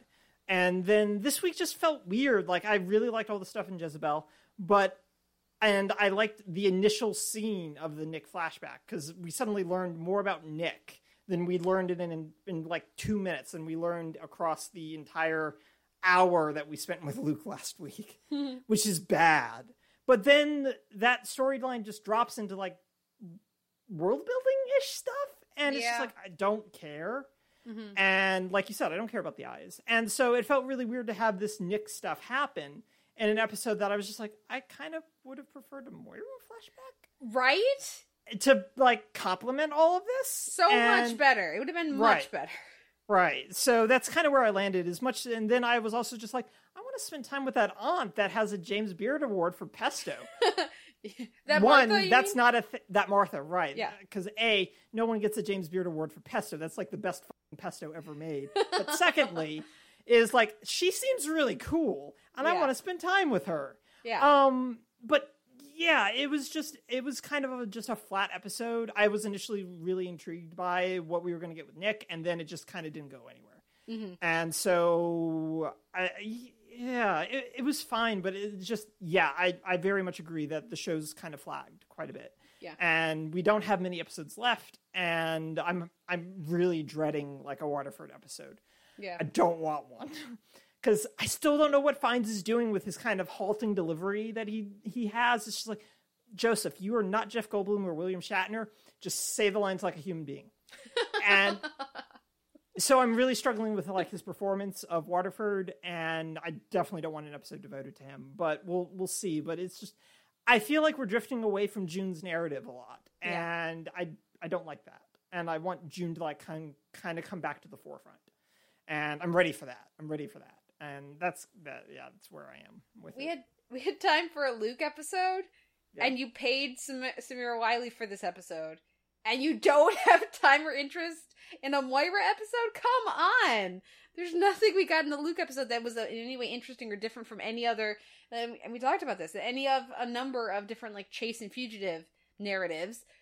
The entirety of Moira's thing would have been different than what we've seen in other things, if only because of the context of her as a woman. Yeah, it would be a very different experience when she's on the run and all these different things. So like, I just, come on, The Handmaid's Tale. We know how good you can be, and you can be real good. So hopefully they pull out some. I mean, it's hard not to look at this flag in these last couple episodes and say, well, this is why you don't turn a book into an open-ended number of seasons.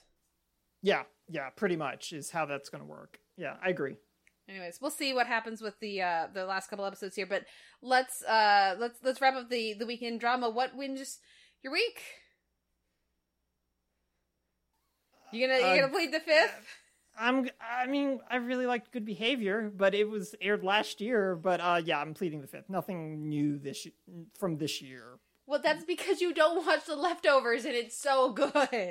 So it's Well, definitely The Leftovers. The most that's on powerful me. man in the world and his identical twin brother. Because, of course, what you don't know, Noel, is that Jesus died, but the thing is, he had an identical twin brother, and nobody knew about them. And so that's what everybody said. That's why everybody said that he had risen from the dead, but really it's just that he had an identical twin brother. At least that's according to God, who was on a lion sex boat that we met a couple episodes ago. Anyways, Leftovers wins the weekend drama for me, and I can't wait for their series finale next week. That'll wrap up our week in TV. Now we're going to take a break and come back with our resolution catch-up, our 2017 TV resolutions, and we'll see how we're doing for me on my resolution to watch YouTube series, and for you, Noel, to watch more anime. We'll be right back after this.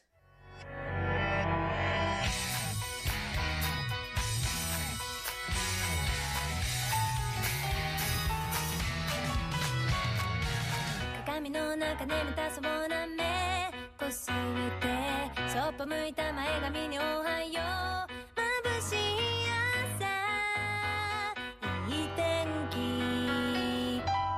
きっとね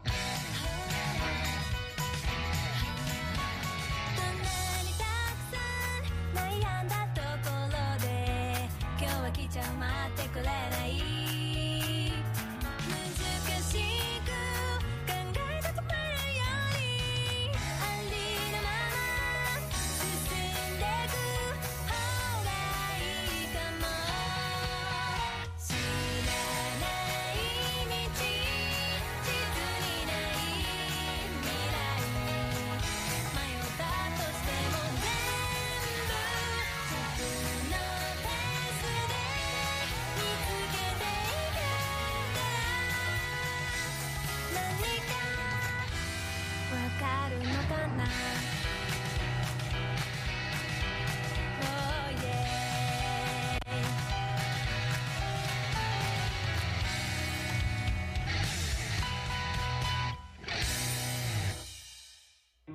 Is this your first time at Les Meet? I'm actually covering this for the LA Reader. So listen, I want to write a piece on transgender women. Jerry Springer's been on that for like decades. What about that waitress? Come on, Vi. Never join us. You have some boyfriend that none of us know about? I'm Allie. I'm Violet. Hi. Bye. You are the first trans woman I've ever met. That you know of. What do you mean? You've probably met women who are trans who just didn't disclose to you. I used to broadcast my team, tell my whole history before I even hit the first date. So, tell me everything. Everything. About what? You? All that ever did was to scare people away. They might have actually liked me. When I'm with a man, I have no doubt about my womanhood. I mean, my body next to theirs is so obviously feminine, but next to say, Let's say me. this whole time, some part of my mind has been noting how much bigger my hands are, or wondering if people are clocking my voice. It's hard to feel totally present with all of that. All I ever wanted was for someone to see me.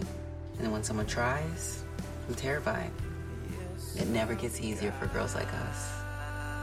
I don't know what to do.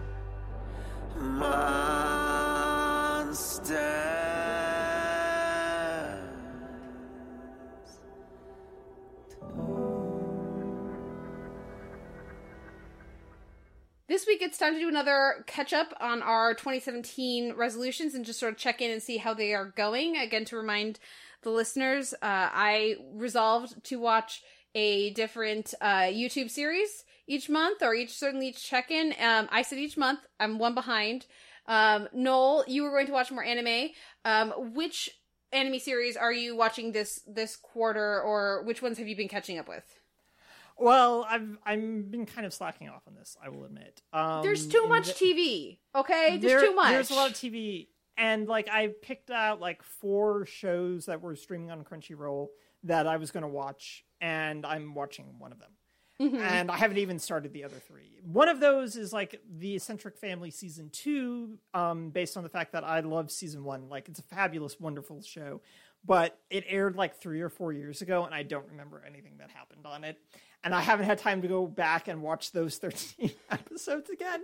So I can remember what happens to watch Season 2. Yeah. So I've been watching 2 shows, and one of them has been really easy because I've been watching the Adult Swim dub of Attack on Titan, So it's just like, oh, well, this is really easy. I don't even have to read subtitles for this. Score. And I've been keeping up on Crunchyroll with a lovely little show called Sakura Request, which I really, really like. So I'll quickly cover how I'm feeling about Attack on Titan, and then I'll talk much more about Sakura Request. I don't like Attack on Titan. I'm like the only person on the face of the planet that doesn't like that show. The first half of season 1 is The Walking Dead, but with giants. And it's really exhausting. There's a lot of yelling. The second half is much better as they start to kind of build out the world a little bit. But it just wasn't for me. So I was just like, well, it's coming on while I have this resolution, so I'll give it another go, basically. And in part, I think just because I'm not like deeply invested in anything, and I don't remember half of these characters and where they were, it's just like, this is still kind of the same show of like, we're having a bunch of people yell about there being indestructible giants. There's also a giant ape that can talk that's apparently leading these giants that are mindless killing machines now. And that's kind of interesting. But then there's also titans in the walls that they built. How much do you know about this show, by the way? I'm just talking like you know anything about this. I'm just smiling over here, listeners, because of course there are all of these things. No, I haven't seen any Attack on Titan, even though I know it's been recommended to me by many people, and something about like partway through the first season, there's like this insane episode and a bunch of, anyways. Yeah. You're talking about season 2? Yeah, I'm talking about season 2, which is also airing concurrently on a couple of streaming sites.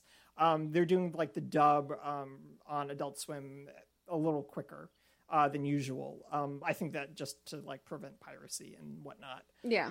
So if you enjoyed Attack on Titan, I imagine that you're enjoying this season and having it back.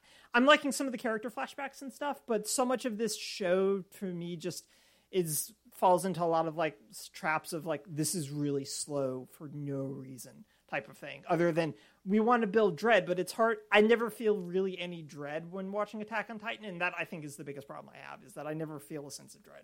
But that's also the problem I have whenever I would kind of check in on The Walking Dead, which I think is the most comparable show, just minus the massive amounts of mythology that are built into Attack on Titan. Because like there's a whole conspiracy about people who can actually turn into titans, Kate, but then there's also titans in the wall to keep the wall standing, I think, maybe, but the religious order refuses to say anything about it. And yeah, there's just stuff going on, and that's kind of how I feel about it, is that it's stuff.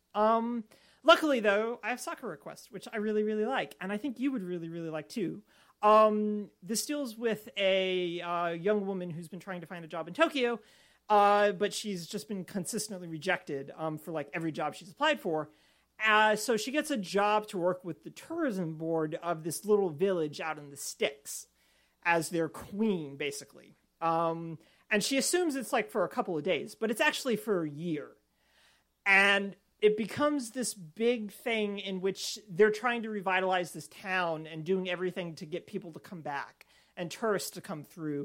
So there's all these things of like engage. This was the thing that was happening in like the 70s and 80s in Japan as well. For small towns to get government funding, had to like define themselves in some way. And this town decided to do it by doing a chupacabra-esque monster that looks like a turnip.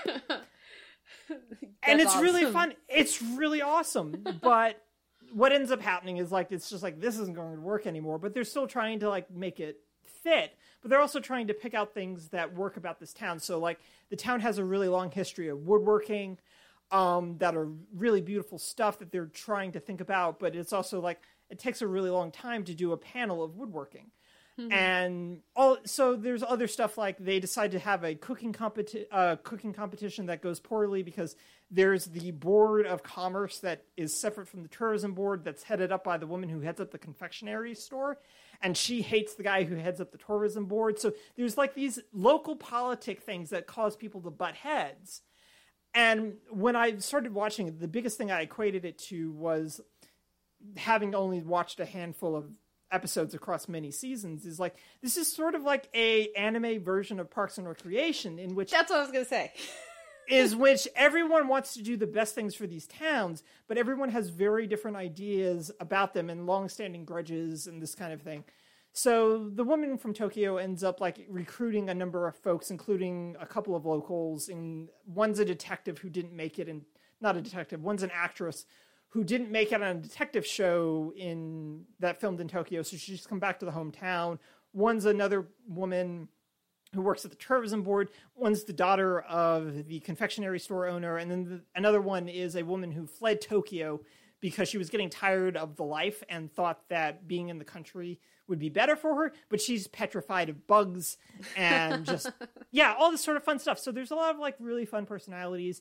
And the most recent episode deals with a, with a film crew coming in, and the possibility of economic value of that to the town is explored. But then also, like, they want to burn down an abandoned house, and the woman who has been in the town her whole life that works at the tourism board, like, basically attempts to sabotage it by saying that she couldn't get permission. But she has a history with the house and everything. So all this stuff of, like, localness and the local politics and of it all really feed into the narrative. And it's really sweet. It has really solid sense of humor. Kate, there's a town troubadour, for Pete's sake. Of course there is. Of course there is. Yeah, but no, so right. yeah. So it's really fun. I really enjoy it, and I like the politics of it. Like, we can make this town really good if we try, basically.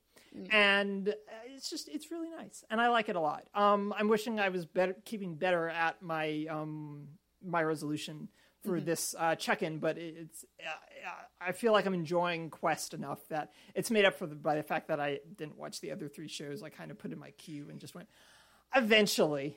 Yeah.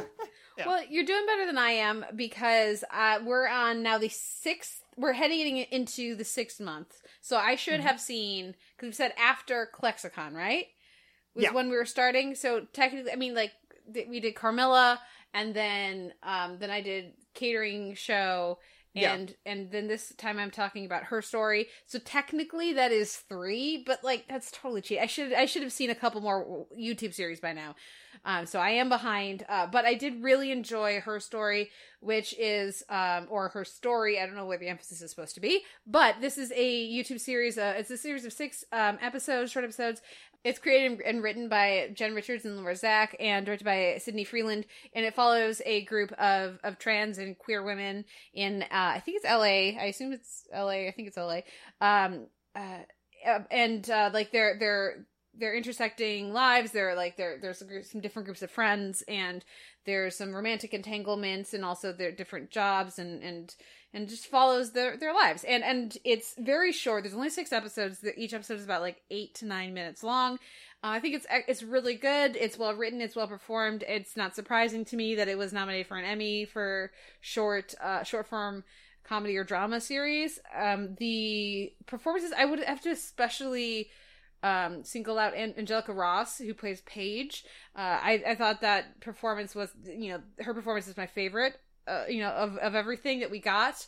Some of the stuff we got from Jen Richards and Laura Zach, who of course are the creators, I thought that they were good, but not as seamless as I would have liked. Like, I felt like Angelica Ross felt more in the moment, I guess. And Jen Richards and Laura Zach felt a little bit more rehearsed in some of their exchanges. But the writing and the stuff that they're talking about, and the way it's all put together, I think is really, really good.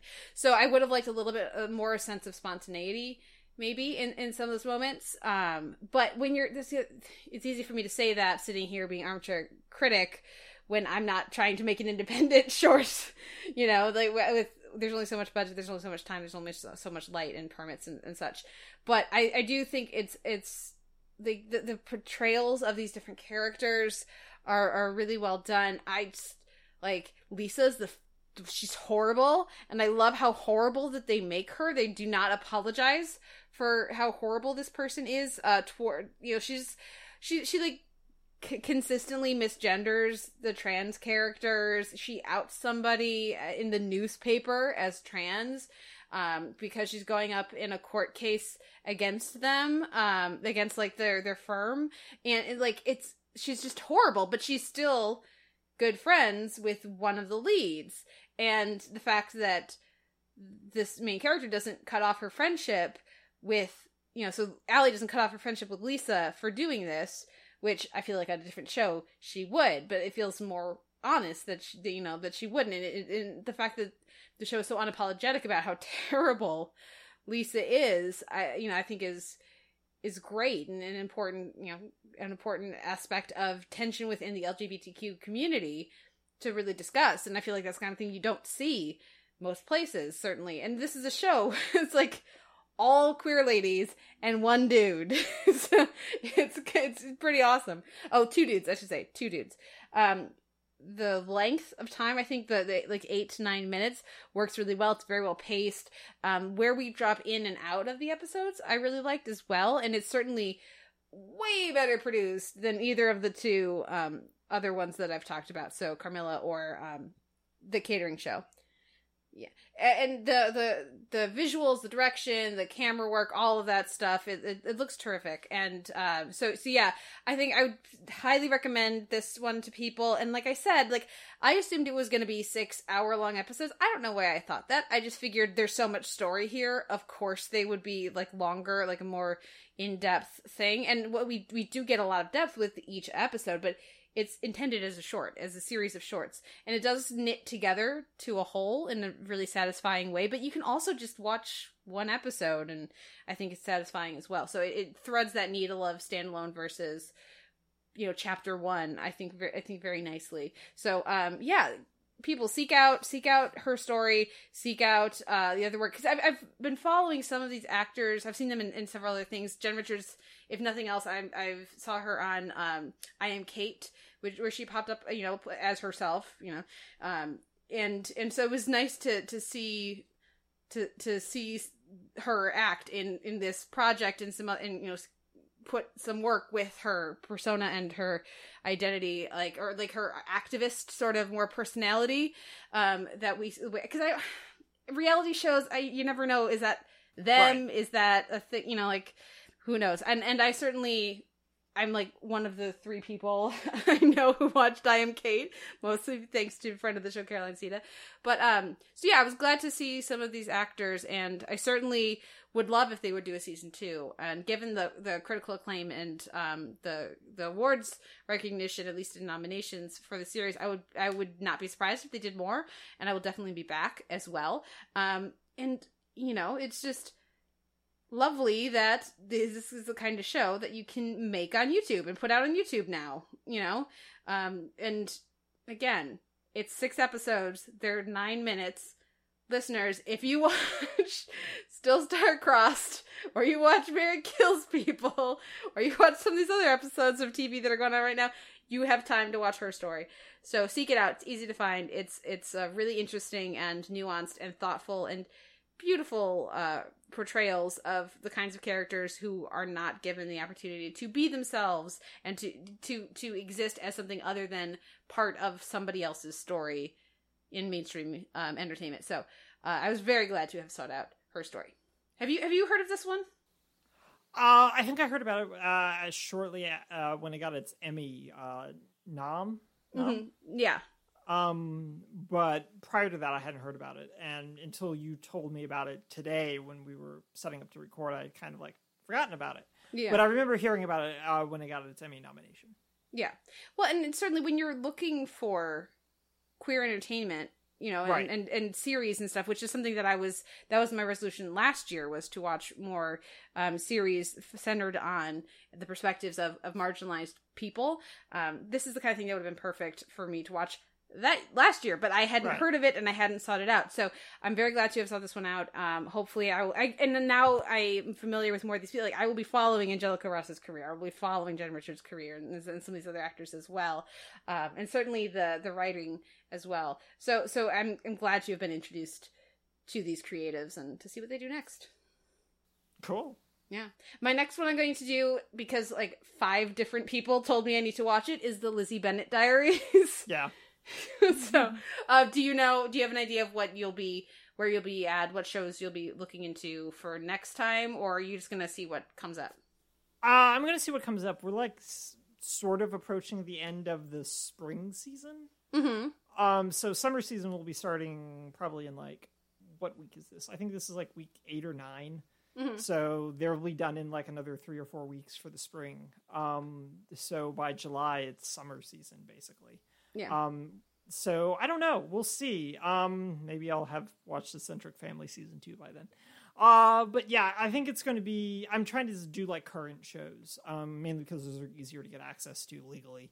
So we'll see what I do next, but I haven't even looked at the summer chart yet at all, so I'm not quite sure. But I'll look at that tonight and try to figure it out, because the summer chart should be out.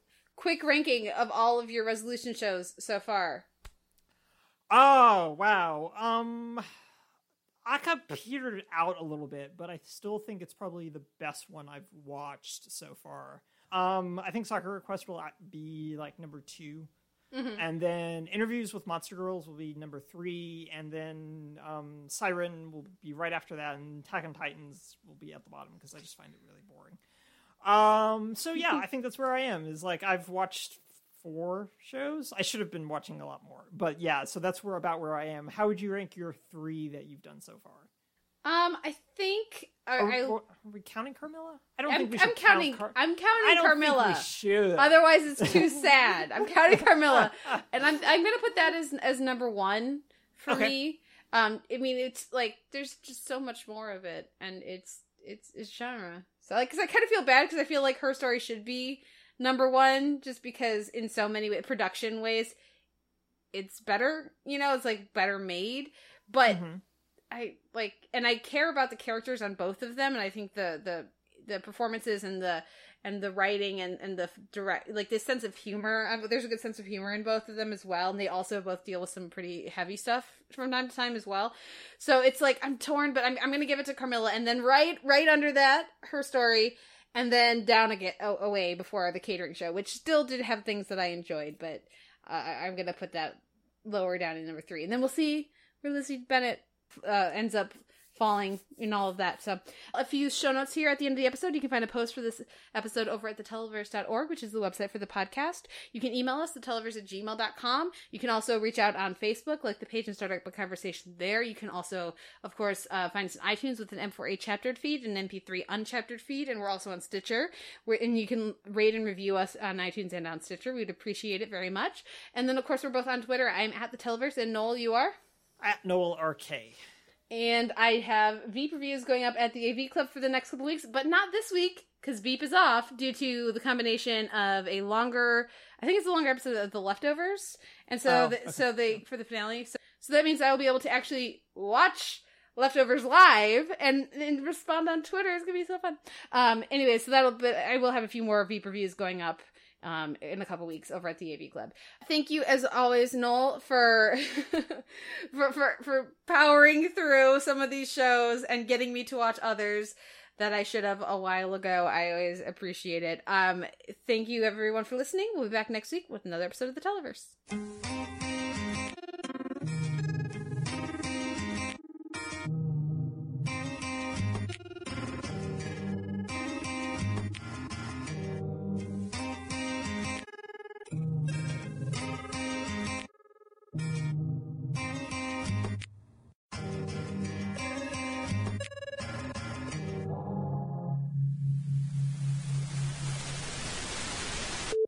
Hello, and welcome to the... Just messing with me? That was good time. Yep, I am. Anyway, go on. That's cool. I won't do it again. I promise. You totally will. That's okay. I support I'm not that going decision. to. I swear. Okay. I'm not. Hello, and welcome to the Televerse. This is Kate... Hello, and welcome to the Televerse. This is Kate Kalsick, joined as ever by Noel Kirkpatrick, who's enjoying messing with me this fine day. Noel, how's it going over there?